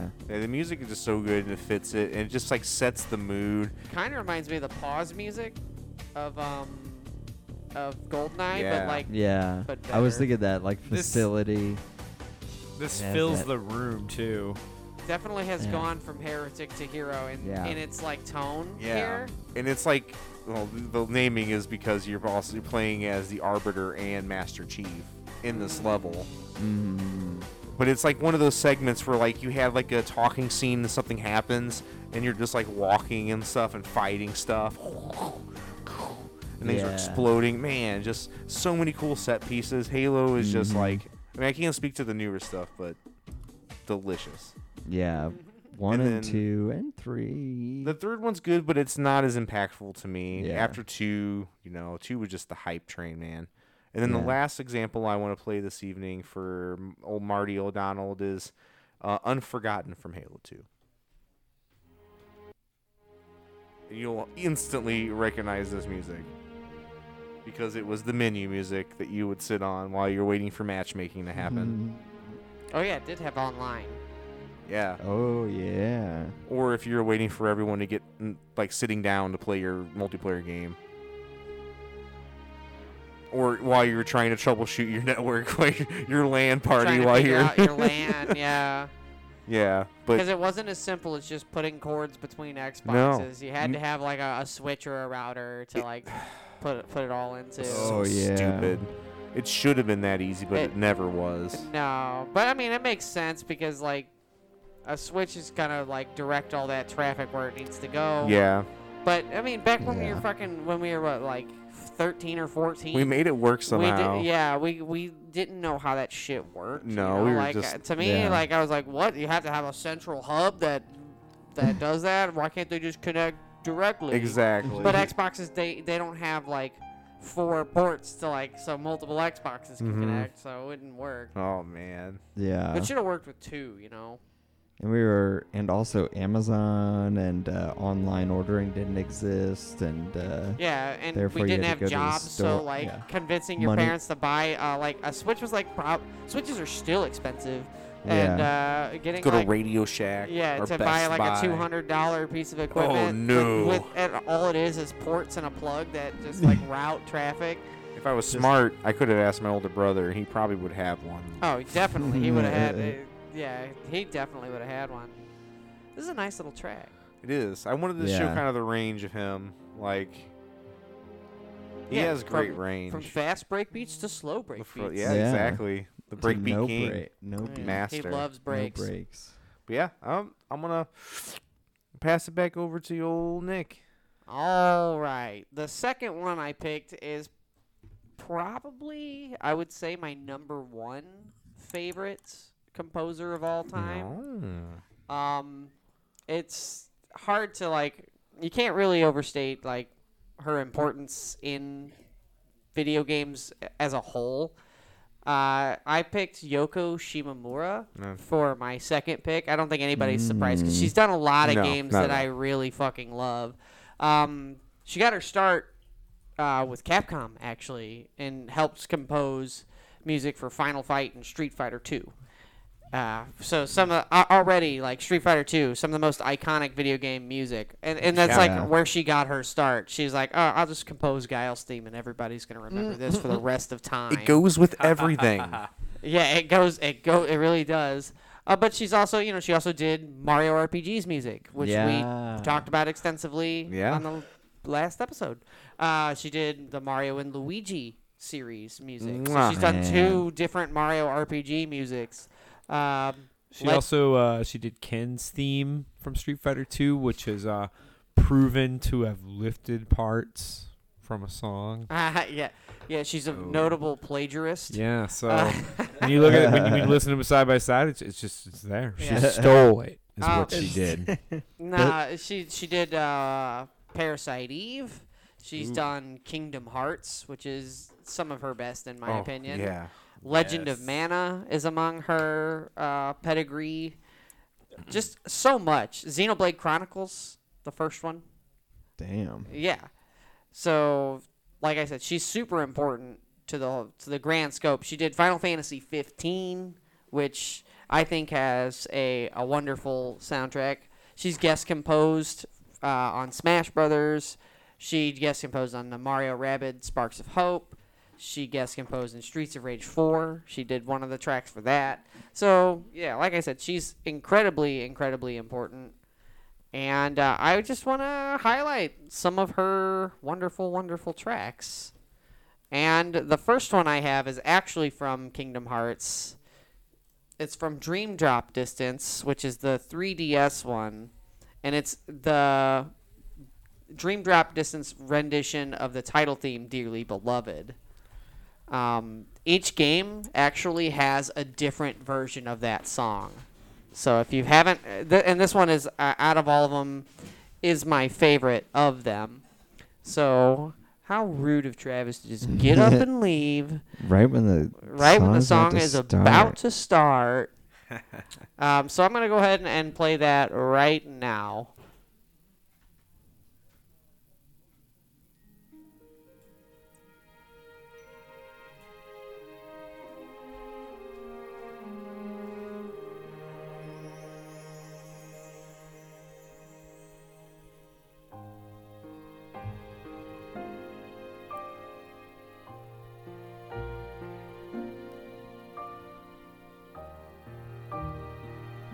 She loves the piano. Piano is a big thing in her music.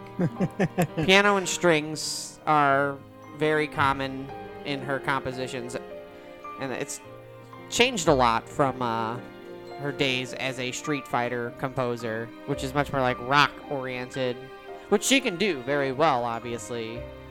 But these days, it's mostly like these kind of like fantasy soundtracks that are really good. She loves piano music. Yeah, I think the version of Dearly Beloved in Smash Bros is gate locked behind. You have to buy a purchase. fucking game. Yeah, You have to buy that Kingdom Hearts rhythm game in order to get it. Yeah, you have to get the Switch version, which is probably the worst version. In order to get Dearly Beloved, Well, you into just have to have a Smash save Bros. file. So if you have a friend who has it, or maybe you could download a save file and put it on your Switch. True. But yep, they're locking it. Dearly Beloved. They know people love the song. No, yeah. Dearly Beloved is one of the most memorable songs for me in Kingdom Hearts. Yeah, Like, this version's different because it's got this like waltzy kind of upbeat part to it. yeah. I remember I was playing this on 3DS, and I would just sit at the menu listening to this for a few minutes. Yeah, I like it because the first one is a little bit too sad. Yeah, and this one, instead of like using single notes that kind of lead into each other, it's chords too. So it's a different version. The second song I want to highlight is from Final Fantasy 15. It's like basically the main overworld theme. There's different versions of it throughout the game. It's called Valse de Fantastica. It's Fantastic Waltz is what it means. And it is a waltz for sure. And it's like basically the main theme of it. I mean, Somnus is the main theme, but this is like the one that's in the overworld in different forms. And this is kind of like the main version of it.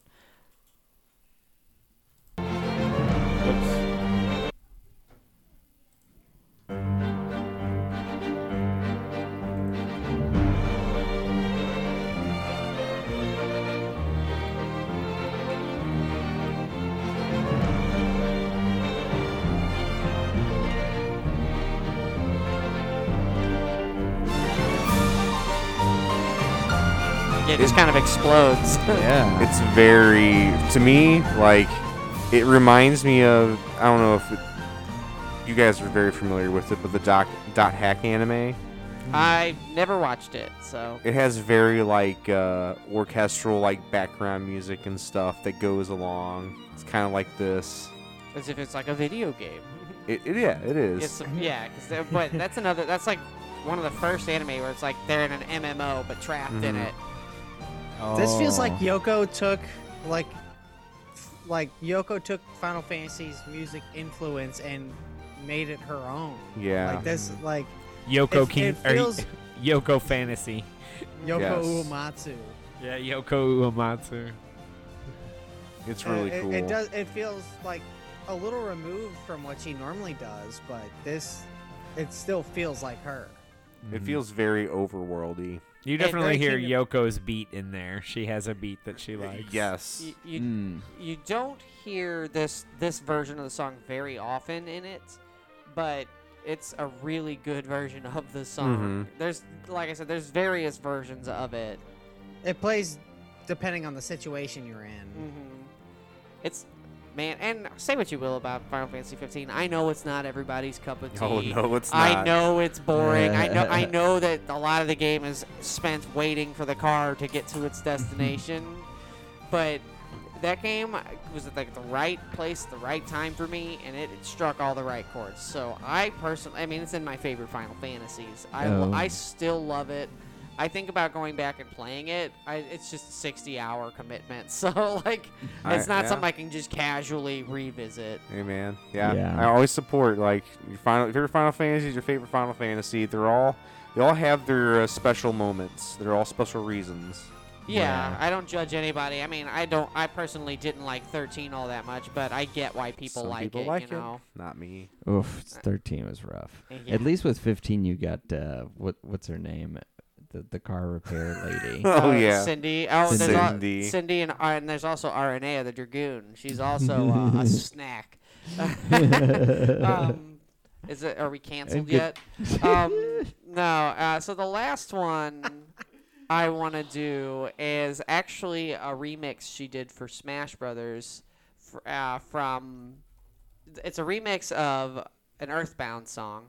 Or from Mother, not Earthbound, but it's 8 Melodies in Magicant that she remixed. And it's probably my favorite Mother track in the game.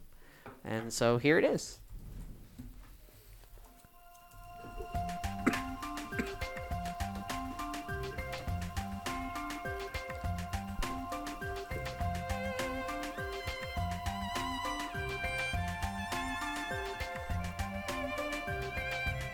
Nick, I'm honestly surprised you didn't choose Hip Tanaka for one of your He was up there. artists. Yeah, I mean, he was up there. Hirokazu Tataka was up there. Or is that his name, Hirokazu? I forget. Totaka. Yes, Was- Tataka. He was on there. There was a lot of people. David Wise was on there. Yeah. I figured this would be a difficult one for a difficult / easy one, if you know what I mean.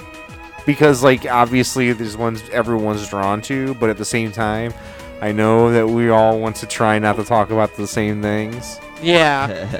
I There's just a like lot this of one. nuance that went into this one. Well, and then some people are so big, like Koji Kondo. How the heck how do you talk about him when he's Exactly. You can't even touch on him with even 6 songs. Exactly.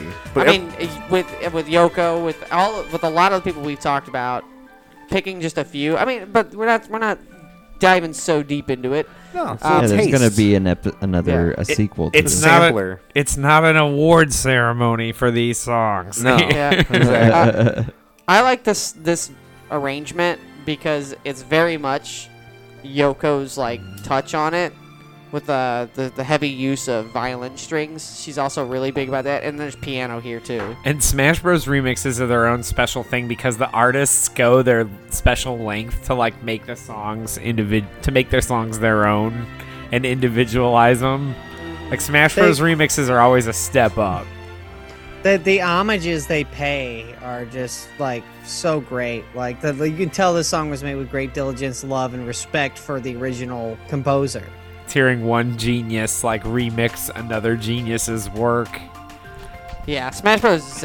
Yeah. Smash Brothers remixes. It's its own genre of music.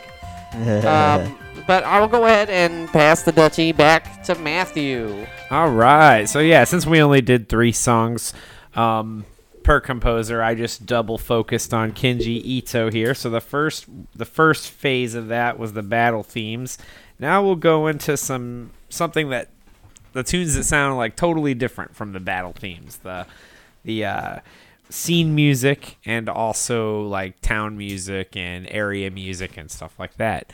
And while we were talking about themes, I looked at one of my picks and I realized that sometimes with video games, you get that whenever you do certain segments of the game, that they take a little break from the themes of the game, like musically, just to be game music and to become like games. Like you enter a dungeon and there's like a class of like video game dungeon music that kicks in that will be totally separate, like from the theme of the game. Like if the game had like Western themes or something, the dungeon music would be like its own. Somehow you go into like a dungeon and it sounds like a medieval dungeon. It's like thing a or game. something. Yeah. Yeah. Like so, change in themes. So the Saga series does that. So Kenji Ito's he's varied, and he goes to like folk to techno to.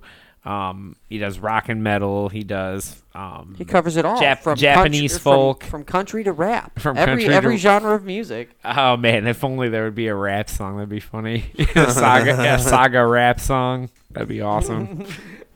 So, anyways, different from the battle themes in the Saga series with Kenji Ito. I'll showcase. Let's start with one that's just thematically different from the game that it comes from. Romancing Saga minstrel song, The Sewers. Okay. This is a more medieval fantasy-based game, but this is the song that it plays when you enter the sewer system. I know exactly. I mean, I can hear it in my head right now. Oh, yes. It's the only part of the game where this song plays too.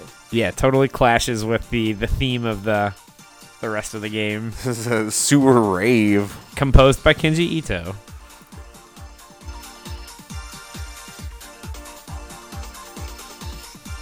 It kind of gives I me love Persona vibes. Yeah, I was gonna say like a bit of PSO if PSO like Yes. actually bumped a little bit. Yeah, it went a little bit harder. Like the shop theme just went hard. Yeah, I mean all the like sound fonts they're using are very similar. Oh, yeah. It's got that kind of like techno future vibe. Yes. Yeah. Lots of echo on everything. Just bumping. Listen to that bass line too. Yeah. It's like a Duran Duran bass. Bass This line. almost feels Dreamcasty. Yes. This was on Something the- that'd be in a Dreamcast game. This is on the PS1. Oh man. Wow. This is PS2. Or PS2, yeah, PS2. And usually when this song is playing, you're like in the middle of like a quest of finding somebody in the sewer. Yeah, it's like a low tier dungeon too, so all the enemies in it are fucking weak. I would be like, they're send me here more. Slimes and shit. You're slimes and shit. Yep, you find shit. Literally. Damn. It bumps. What's another one, Matt? All right, so the next ones don't clash with the theme actually, because Saga Frontier is all over the place. It's got futuristic stuff, it's got spy stuff, and it's also got like medieval stuff in there, like and country stuff too.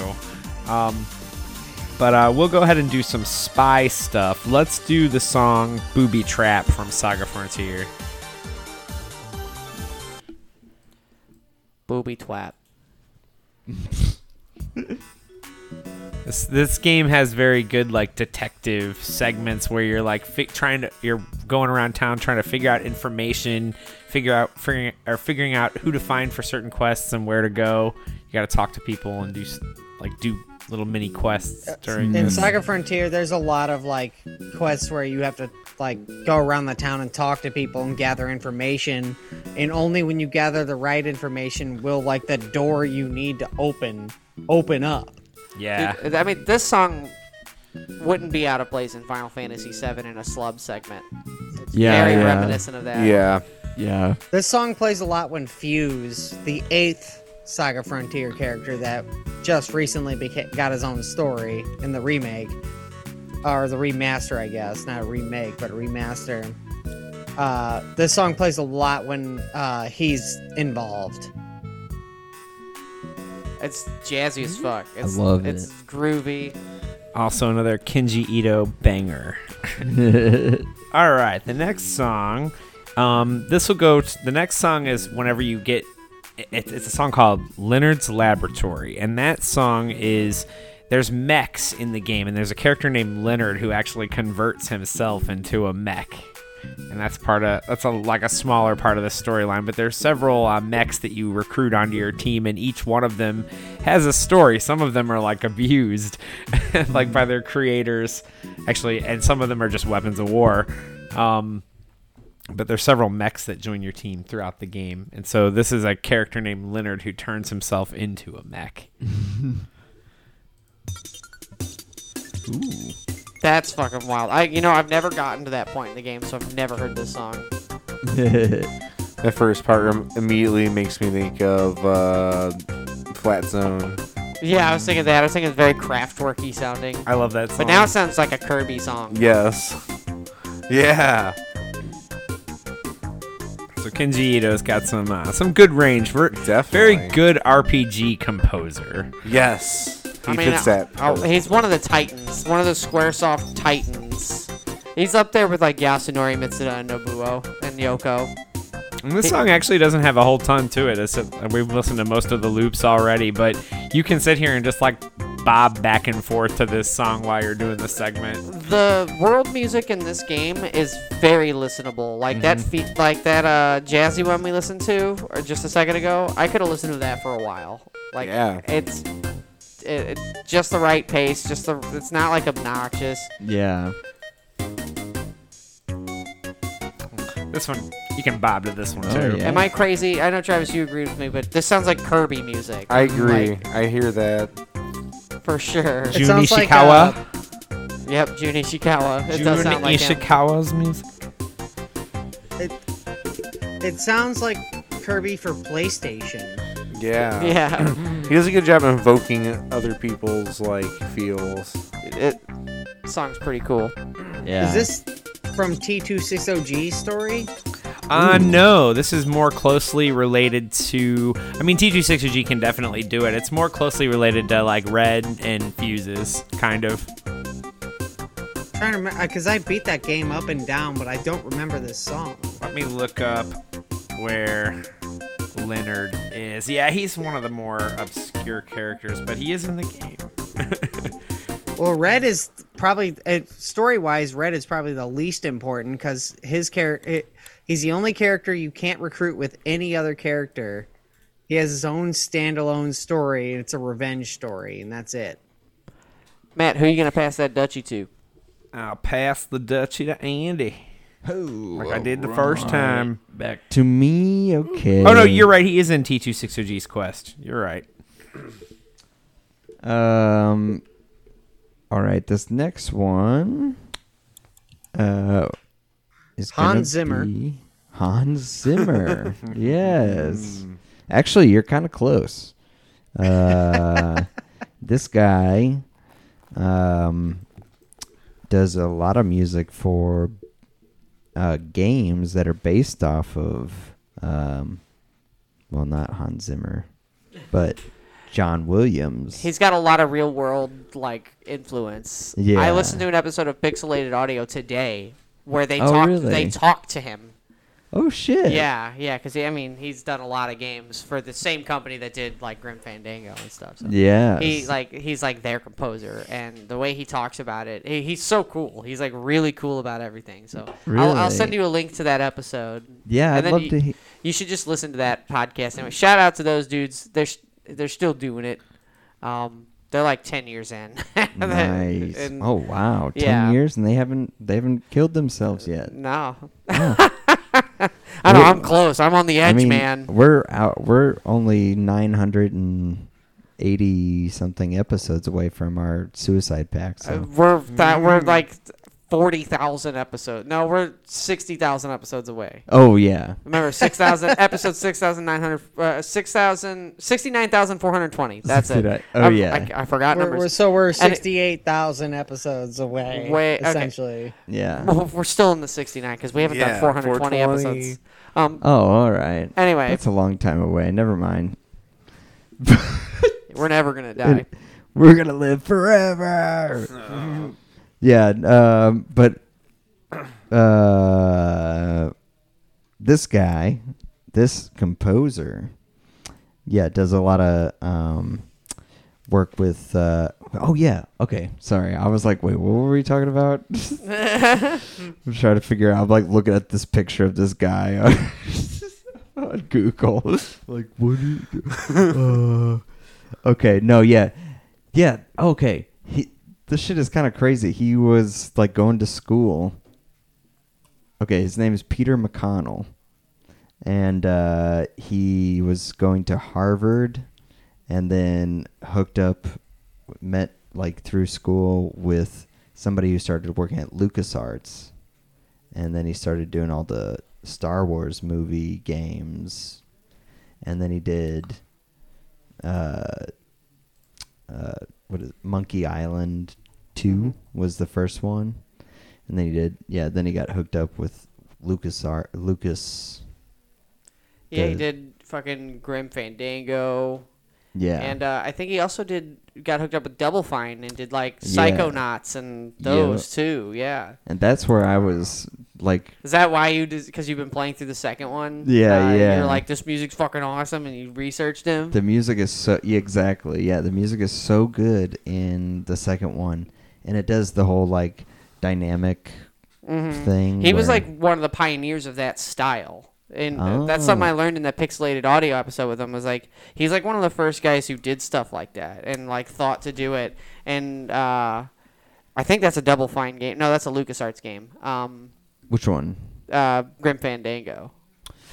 I forget. I think you're right. There's like Because that was like 98 or something. There was like a system that they had that he like basically invented for it.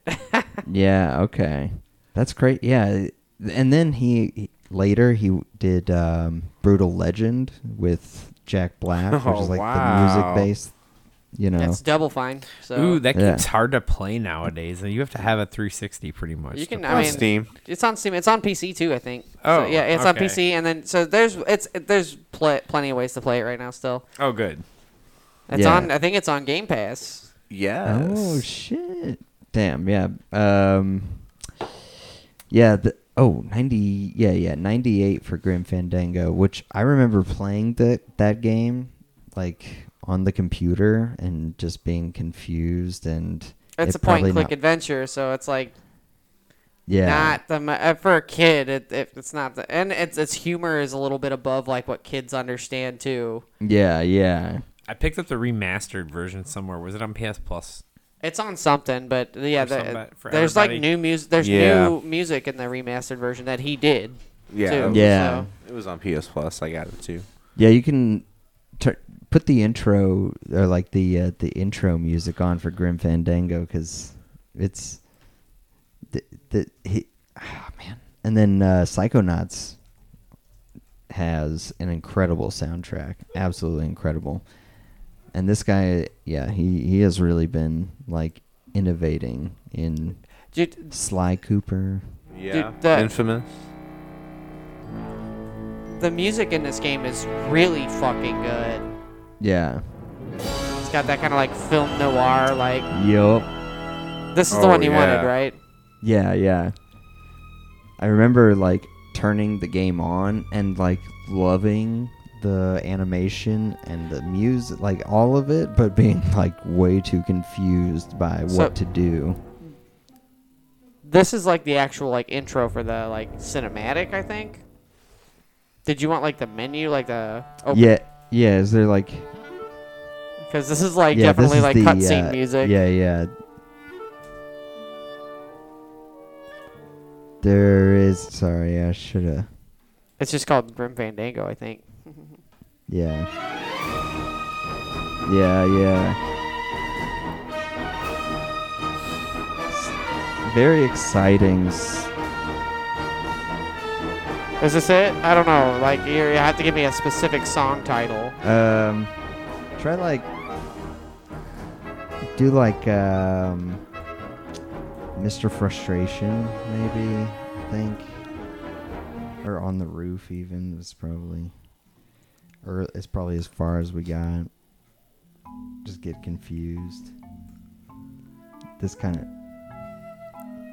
yeah. Which, oh man.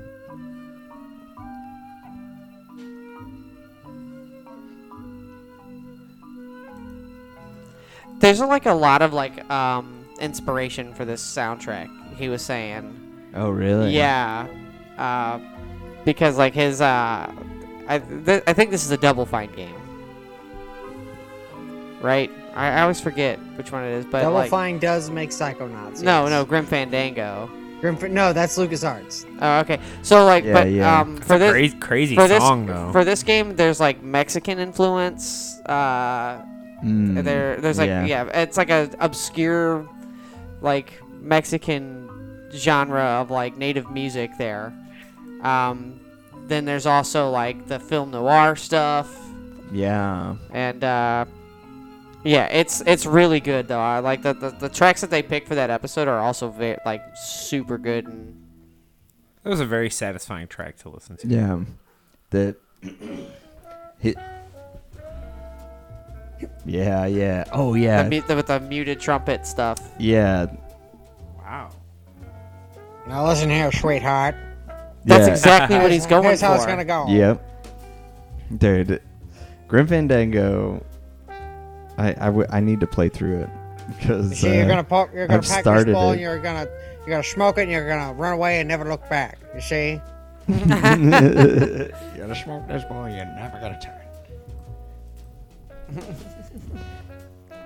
This actually kind of sounds. There's times when the new Psychonaut. What does Psychonauts 1 sound like? Is I it think is it it's- jazzy? I think it is. I've never played it. No, it's more whimsical. If you Depends can, like, on where you're at. yeah, there's Yeah, a lot I'm sure of it's like all, like, cinematic, story but dependent. it's more like whimsical Okay. There's a than lot of anything else. there's a lot of jazzy. Another one. So one from Psychonauts 2. I think it's kind of like New Orleans-y, too. Okay. Okay. Big band jazz. Definitely full of immersion. Like it feels like it really immerses you in the game. I mean, if you work Hardcore. for, Double Fine, it came out of LucasArts, Makes studio sense. is because Tim Schafer. Was Lucas, That's so- why I kept thinking this was Yeah. Double Fine because Tim Yeah. Schafer worked for LucasArts. So it's all connected. So he came over from there. So it's all that same work, and there's a lot of, like, that's one of those like advantages with a lot of these people. Same with like Martin O'Donnell. You get the same Yeah. people working with same people as they go through, and you just like They just like develop their style. you and, miss like, that nowadays because these companies are just like merging things, and people are just being like dumped and like hired and dumped and just hired for this and like. Well, there's music that's supposed to be just like catchy beats, and then there's music that's like made with like psychology and Yeah. stagecraft. Also, Yeah. And then like, yeah, I don't know. There's it's kind of funny that these guys like met in college and then like met at work and then like versus Sounds like a very similar versus story going to school and having Yeah, to yeah. like to a get- lot of these people. Yeah, you going to school and having to get a degree and then fucking doing it for free for 5 years before Yeah. a company decides that you're worth money. yeah. Yeah, it's different now. What was your other? What was another one you wanted to pick? Let's check out Psychonauts 2. There's some fucking awesome music which uses like the stems or whatever. Gosh, this is hard because the Hollis Hot Streak stuff is kind of similar to what we were just listening to, but if you go to, which one is it? The hangz Sensorium, either the map or exploring. I don't remember which one is which, but this is the level with Jack Black as Jack Black is in it. yeah. Psyching. Oh, is it Shrine?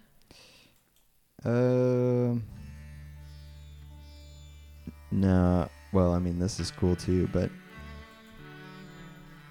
maybe try like the map or the exploring.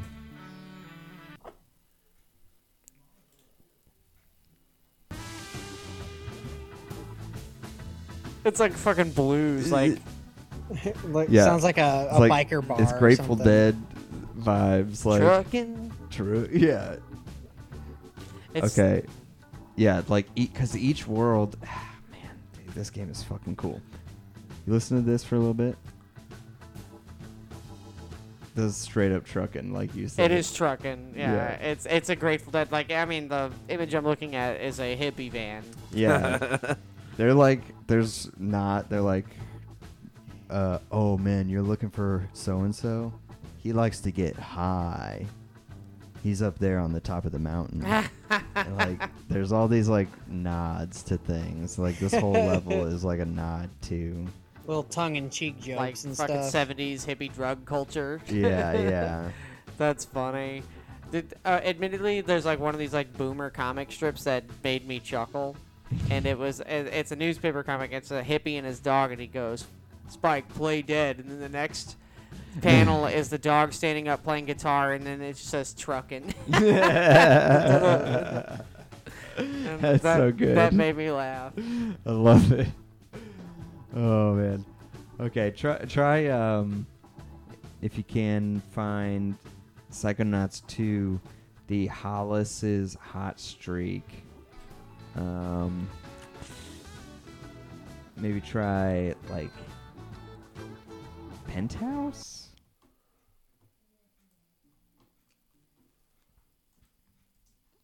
Penthouse, like Or the magazine, Combat. Yeah. Yeah, just like the mag. like the mag. Yeah.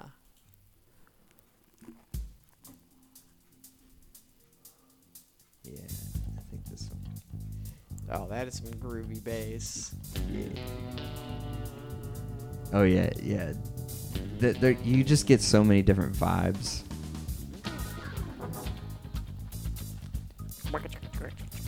Yeah. This one you're like infiltrating because you're underage and you're infiltrating a casino. But it's like the casino in her mind, and so man, dude, it's so weird. There's like, you go to the roulette table, it's in her brain. So you go to the roulette table and it's talking about the red is like a baby, or the red is a boy, the black is a girl, like on the roulette table, and it keeps landing on 0, which is like not pregnant or something. It's like all of her like thoughts and stuff being like manifested as some sort of thing. Yeah. That's funny. I need to play these games. I mean, they're on Game Pass. I have no excuse. Yeah, they're Well, except really for time. cool. The whole thing of only being alive for a certain amount of time gets in Yeah. the way.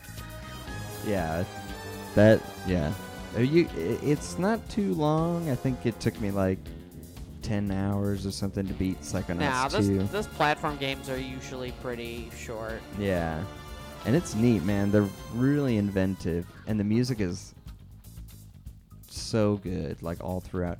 It's Peter McConnell, man. It's Peter fucking McConnell. Dude. And you and should. Jack Black, he's like, he sings a song in it. Of course, Yeah, he should. and it has like this. It does that cool thing where like the further you advance in the levels, the more like instruments and stuff are added. Like the music progresses with your advancement. Strange thought I had, but that would be really good, like Persona battle music. It sounds in line like with that would be like Oh, straight up yeah. good. Just give it some some lyrics. Yeah. Who are you gonna pass that duchy to? This is gonna be a long episode, by the way, guys. We're at over 2 hours. Oh boy, time flies when you're having fun. Ryan, Virtual duchy to the Rhino. virtual duchy. All right, I'm getting virtually To the high. right, I'm to the virtually right. high. I'm going to talk about the one, the only Koji Kondo. Yeah. And it's very hard to know. I had 3 songs, but I'm going to replace one of them. So this first one I want to do is going to be the Starship Mario from Mario Galaxy 2. And this is one that there was another composer on, but this is one that Koji Kondo mostly composed. But, he's like... There one was of the someone else, but he only made like 2 or 3 of the notes. I was the main composer. He was one of the He was one of 2 composers for this game. This is one he made. The Starship Mario and Mario Galaxy 2. And Koji Kondo, obviously being one of the fathers of video game music in general, we'd be remiss if we didn't talk about him. But this is also one of those, it goes through movements and it builds up. There's 3 versions of it. Oh. The more stars you get, the more complex the music gets. Oh, fun. yeah, I love that. Mario Galaxy is a That's gap in my as another gap in my video game library. I have the first one on Switch, but I don't have the second one. I played the first one, but I've never played the second. Yeah, I never played this. I beat the first one. I've heard the second one is like tighter and has better level design, but less story. It's more streamlined. And Yoshi's in it. Yoshi. And Yoshi's in it, and you can play as Luigi through a majority of the game. Instead rather of than just having to beat it the entirety and then play through it again as Luigi. You can just, like, halfway through the game, there's like, here's Luigi, now you can play as him. And there's some levels that you have to play as Luigi as anyway, so... Yeah, see, when you get, like 75 stars or something like that, you can hear the drums kick in now. Yeah, now the strings are a lot more full, too. It's not just a flute, there's, like, strings and stuff now. Yeah. And this is like the overworld, or your hub world, essentially. Like, before you choose a level, you come back here every time to, talk to everybody on the ship and collect, like, bonuses and shit. And then you go back out to the I was real world. collecting bonuses and shit for some reason. No, that stuff. You gotta But collect this is- 100 Love your poops, shit. 100 shits. Yes. But this song resonates with me a lot because I played a lot of it right after a pretty bad breakup with somebody that lived with me for a while. Nick knows her. You all know her. But but I beat the shit out of this game after that, and Gotta love a good coping mechanism game. It to bring you back to reality, make you feel like yourself again. Like, the world's not so bad. The ultimate expression of freedom. Yeah, I just got out of a toxic relationship. The first thing I'm gonna do, play the shit out of some video games. Yes. I mean, that's what I'm gonna do whenever I break up with my partner. Yeah. Yeah, I'm gonna Yeah, finally get through whenever- my backlog. When me and Tiki get our divorces, that's what we're doing. Just getting into the games. We know what's happening. What's another song you want to highlight? So the second song to show Koji Kondo's range is going to be Corneria from Star Fox Super Nintendo. Ooh. Star Fox. He can go from whimsical fantasy to space adventure, you know? He's got a range on him. He did like every, well, not every, but he did. He a does fuck most ton of mainline Mario. Nintendo games. Yeah, He does yeah. Mario, Zelda, Star Fox. He's done a couple of the Metroid songs. This song rules, and every iteration of the song rules. Yeah, that's so good. The song is so good.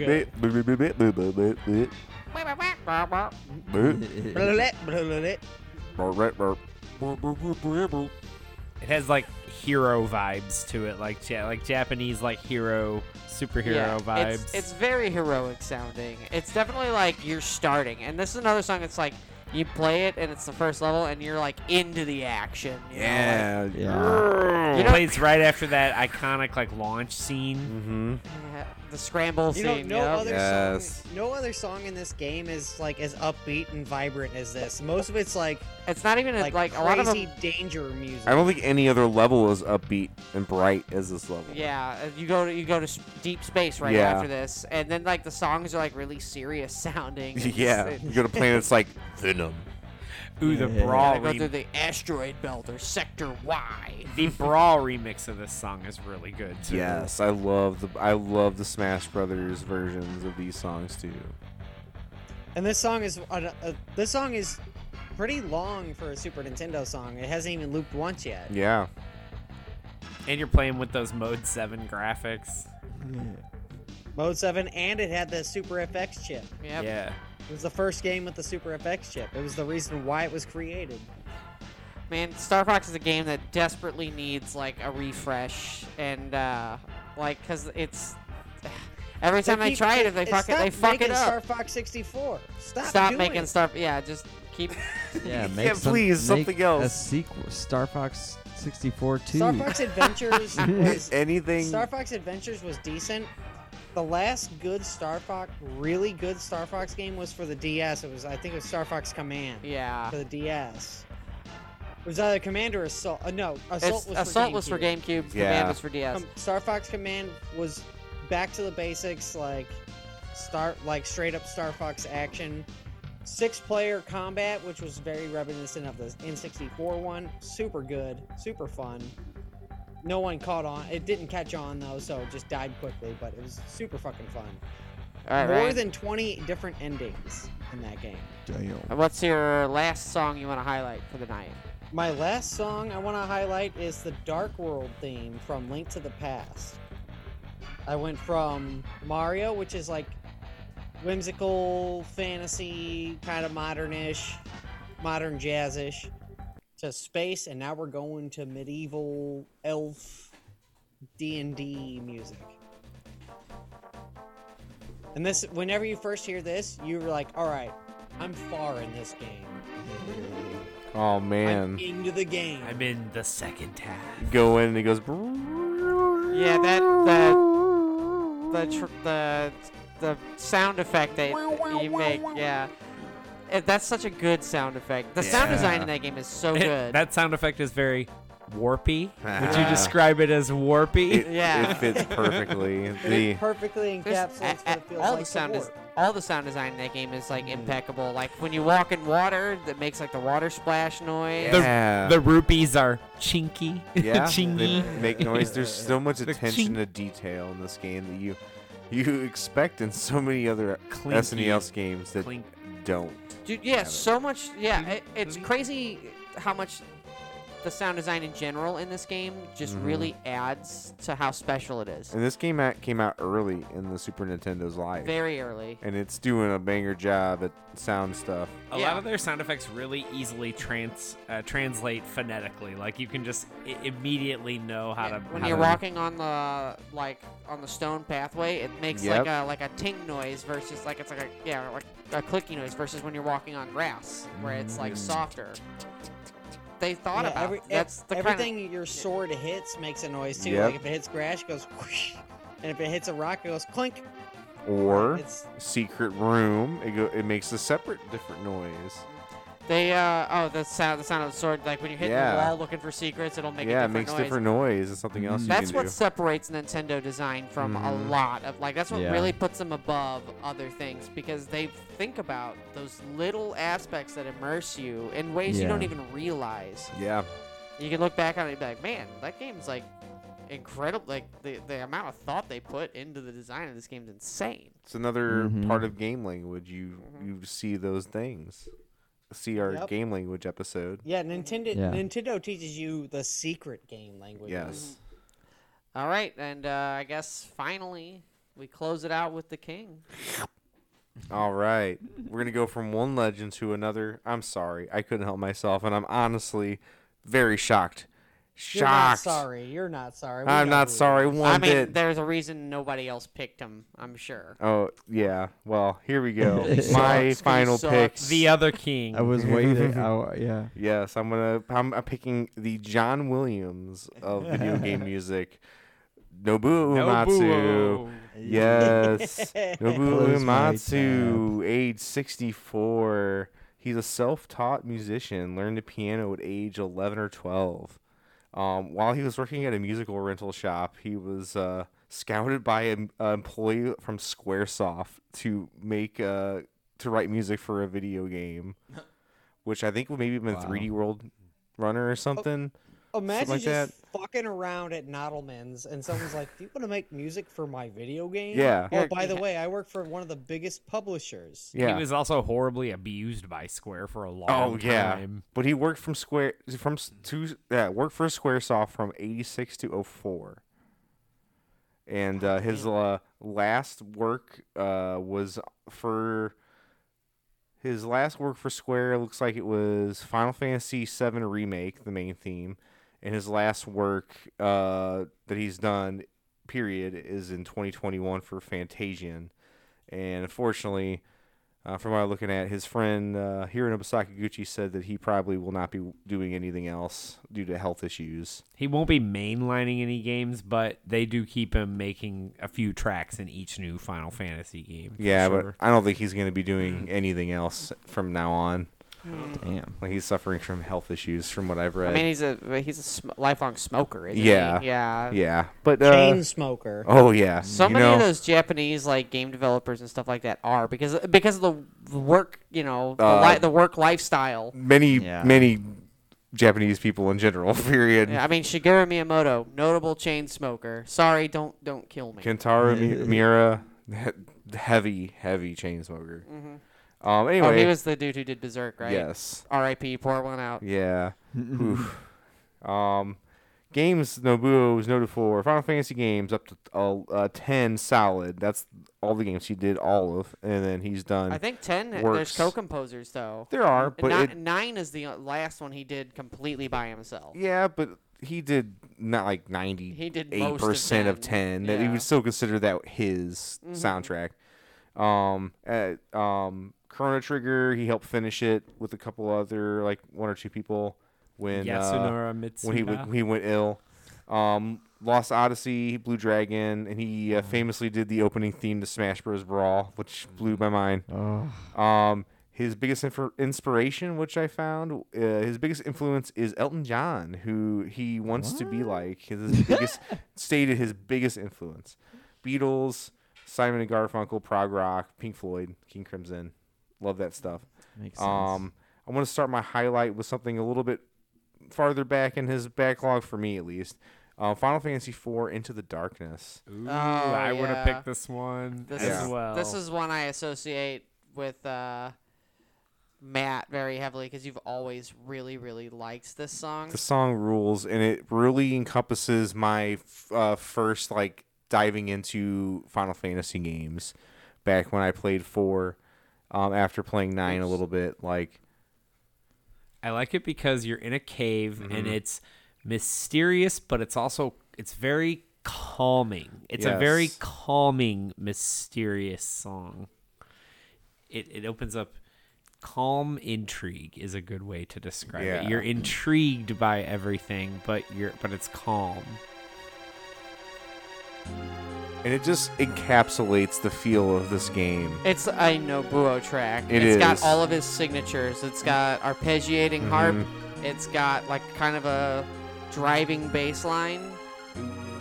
It just Strings. And for being in a fantasy setting in a cave, this music unlocks your imagination. Yes, I love this track. It totally unlocks your imagination as to what the characters could be looking at or seeing it. Yeah. It really does. Like Nobuo's tracks have a way of just opening up your mind while you're listening to them. It's one of the few instances in a Final Fantasy game where I didn't mind being in a dungeon. And it's a relatively short loop too. Yeah. But it's incredibly deep. So good. And then like I said, it just encapsulates like 2005. Like at that time, like playing Final Fantasy 4 on Chronicles after beating Chrono Trigger, like, man, just loving it. You played the PlayStation version. I did.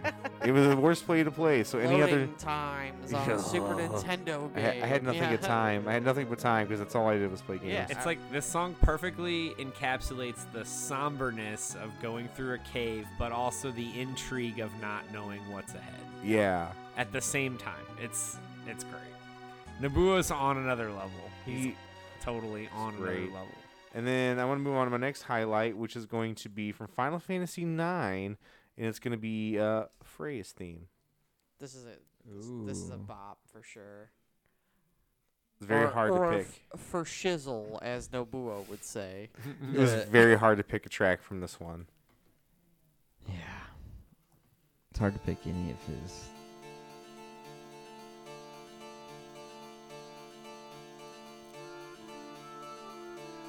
There's rumors of an FF9 remake being announced imminently too. Yes, that'd be great. It's like they're saying it's like this year it's going to be announced, and not to the scale of like FF7 remake, but like That's fine. modern Mario RPG. Yeah, think more of along that with like some quality of life adjustments, better graphics, redone music type stuff. Which I think you really shouldn't mess with 9 because 9 is supposed to evoke the old spirit of Final Fantasy. I would just love them to get a proper like up-res where we get not just the character sprites up-res, but like Everything, the monsters, the backgrounds. And that's what this is going to be. It's Yes. going to be all like redone. I think the music touch probably the soundtrack. hopefully they add some voice acting. That'd be to nice. Yeah. This song is very. It. Hi, it's me, Zidane. I'll rescue you. Yeah. The dialogue has also been. The script has also been rewritten. That'd be Vivi though. That'd be Vivi's voice. Go I fuck wish Freya would have gotten yourselves. more character development in 9. There's Because a it feels ton. like after disc 2, they just kind of drop her. 9 Like, has a. she's just there. 9 has a. Oh, go ahead. Freya? Yeah. Yeah. 9 Freya She just, has her arc, loses though. importance. Well, she gets her arc. ends early. That's true. Yeah. But she does have her story does play out. And she's a solid party member all the way through. Oh so. yeah. She's your toughest attacker. 9 has a lot of like Yeah. gothic castles in it and Baroque inspiration in it. So like this, you get stuff like this, like Kuja's theme kind of reminds me of like a happier version of Kuja's theme in a way. When you said Gothic Castle, it just reminds me of Arrested Development. The Gothic Castle. The Gothic Castle, yeah. 9 has a lot of harpsichord in it. It does. It makes sense. Yeah. Well, Nobuo utilizes every instrument and more throughout He his invents career. new instruments. He invents The instruments for Final He invented Fantasy the games. Nobuo. the piano with 5,000 keys that plays every note known to man. Yeah. Every audible note that you can my you can goodness. actually hear. Oh, that's a Nobuo keyboard. And then last but not least, Yes, Trav, I want to finish it off with a track from. This ends up being like his perfect soundtrack. I feel from Final Fantasy X. Man, I've been going back and forth. I think I'm gonna go with. I think this is right. We'll see. It's called the Wandering, or no, the Advancing Men. advancing. Hold on, advancement. The Advancing Men. I'm typing with one hand. Sorry. Yeah. Oh yeah. I'm typing with one hand. Oh. Should have lasted more than 5 seconds.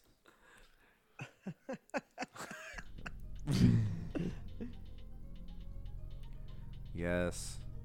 Wanted to showcase some of his like. You could have picked any song in the soundtrack. This- This it's is hard. a masterpiece of a soundtrack. Just like most of his soundtracks are just like bangers all around, but like 10 is something else. Like he's even said that it's like his favorite because he was able to unleash his full potential. it was the first game It that was his wasn't magnum limited to opus. what the yeah, at the time hardware at least. could produce. Exactly, You know, like, he was unleashed. Like, and honestly, like if he can do what he did with the pixel remasters going forward with some of the others, and I wish he could give a remaster to this one, a proper remaster. yeah, this one deserves it because the remaster it got was awful. It was bad. It was Yeah, bad. it's really It bad. was so bad. It's not. It's so bad. I It took wasn't just me- bad. It was like I- so bad. I played through the HD remaster of 10 not too long ago. Actually, it was like 6 years ago, so it was a long time ago. But like, I lasted maybe 5 seconds with the Switched it with right the over. yeah. I pretty much switched it right over immediately. They just to, missed 'cause the it's whole so point. bad. They missed the whole point of everything about it.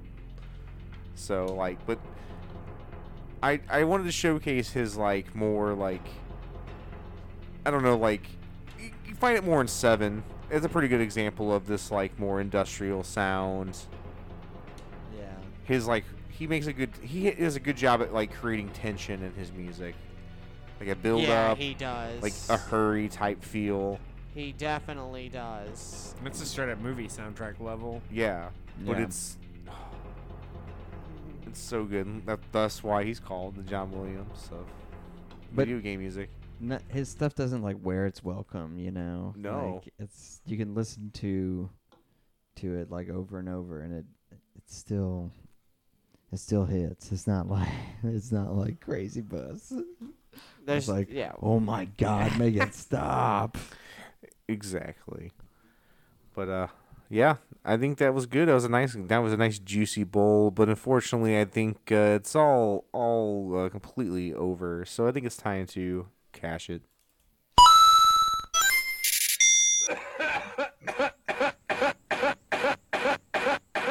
It's cached. Ooh, tasty bowl. That was nice. That was a fat one. Yeah. Yeah. So we'll go around and give a nice brief closing thoughts on game composers and what we think. Going around with you, Nick. Okay. Yeah. We need more game composers. So if you have an interest in music, why not try doing it for video games? I know it's something I've thought about doing. It would be. I think that's kind of like a bucket list thing of mine. Is two video game related things on my bucket list before I die is write my own like RPG story for a video game and compose Ooh. and also compose the music for it. Ooh. That's always been something I've wanted to do. I've always wanted to get into it, but I hope that I can do for people what people have done for me, like people like Nobuo and Yoko Shimomura and all those wonderful, wonderful composers in the world. So I mean, games would be so different without music. I'm glad we've gotten to a point where it's such an integral part of the experience. And on that note, I'll pass it over to Matt. Yeah, games OST totally makes the game a lot of times. So, well, I mean, the other assets obviously do, but the music, it's such a physical it's such a physical like stimulus that you get that it can off-put you and ruin it. So a game composer matters like a ton. So, yep, pretty much everything we said before. Keep listening to those tunes. Pass it over to Andy. Yeah, man. Yeah, I mean, it ties it up. Like, especially now as the games get better and more involved and stuff. The music is so integral, and like Nick, what you were saying, doing whereas it used to be, I feel like there'd be the Nobuos or the John Williams of the industry, Now you see indie movies and indie games using composers that are like super established composers are doing like indie games now. Yeah. Like Yasunori Mitsuda guest composed for Sea of Stars, so damn, that's pretty cool. That's how it kind of like reversed, yeah. That they're It's come seeking full out circle. you get breakouts too, like the guy who did Sonic Mania's music and becoming the T. Shredder's Lopes, Revenge. yeah, T. Lopes guy. broke it, made it, yeah. Yeah, or Returnal, the guy who made the music for Returnal is his name's Bobby Krillick or something like that, and I've listened to his music, his like dark ambient techno music as Haxon Cloak, and then I'm like playing through Returnal and I'm like, damn, this music fucking hits. It's like, oh shit! Like, I already know this artist pretty well. Yeah, and it's like, it's like whenever you did on our first video game music episode when you talked about the dude who did what was it, Splinter Cell? yeah. Tobin something. Yeah. Amon Tobin. Yeah. Amon Tobin. Yeah. Same. Yeah. Like that guy does. Like his big techno name, but also video game music. Yeah. So. Or like Toby Fox, who just like went on like made a bunch of really bitchin' music for an indie game, and now does music for Nintendo and stuff. Yeah, he did Pokemon music and Smash Brothers music. Oh wow! Or sometimes you just get a game that just hits really well. Like Celeste had really good music. Mm-hmm. I don't know. Super Meat Boy does. Yeah, a lot of Yeah. good old soundtracks coming out. There's so much room for budding composers, to if you got like auteurism, like some kind of actual something to say behind it versus like, oh, look at me, I know how to use these machines, Ableton. Yeah. Here's something that sounds like a Marvel movie. Like, yeah, do something cool, and there's room for it. So, yeah. Trav? Or wait. Digital. Oh, okay. Digital. I'm going digital.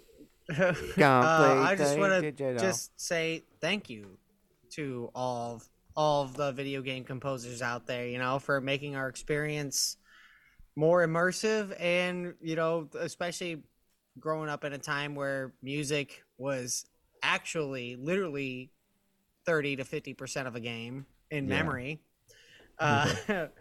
Also for helping them shape and mold my personal taste in music and stuff like that. Like without a lot of those games and stuff like that, my taste in music would be completely different. But just a big thank you to all of them for making games more memorable and more fun. Now, Travis. Ooh. Yeah, I agree. Video game music is, a pillar, just like the writing, gameplay. It's an important thing. And, every once in a while you can get a game that can, lose a little slack in those other aspects. But game music will, I think, in the end, will always win you points more than often lose you points if you try. Yeah. It can be seen if you don't try very easily. So, I don't know. I think just like voice actors were underappreciated I mean, they're still underappreciated, but Yeah. they're more appreciated now. I think it's time for game composers to be more recognized than they have been. And I think they are, because now it's like video game soundtracks are on Spotify. It is now. definitely getting Yeah. up there. We're getting the rise, and I really hope that they get the same recognition that like film composers do. Yeah. Cool. What a great conversation. Did you guys like it? Did everybody listening, did you like it? If you did, let us know. Leave us a review. Leave us a kind comment on our Instagram. You can slide into our DMs. We're receptive. We're a little flirty sometimes even. So come on in. We're on the app formerly known as Twitter as well. Not very active on there. We have a Threads. We have a Facebook. There's plenty of ways to contact us. And until next week, keep on listening to video game music. And smoking. Keep on smoking. Yeah. Compose your own masterpiece. And bye. Bye-bye. Bye.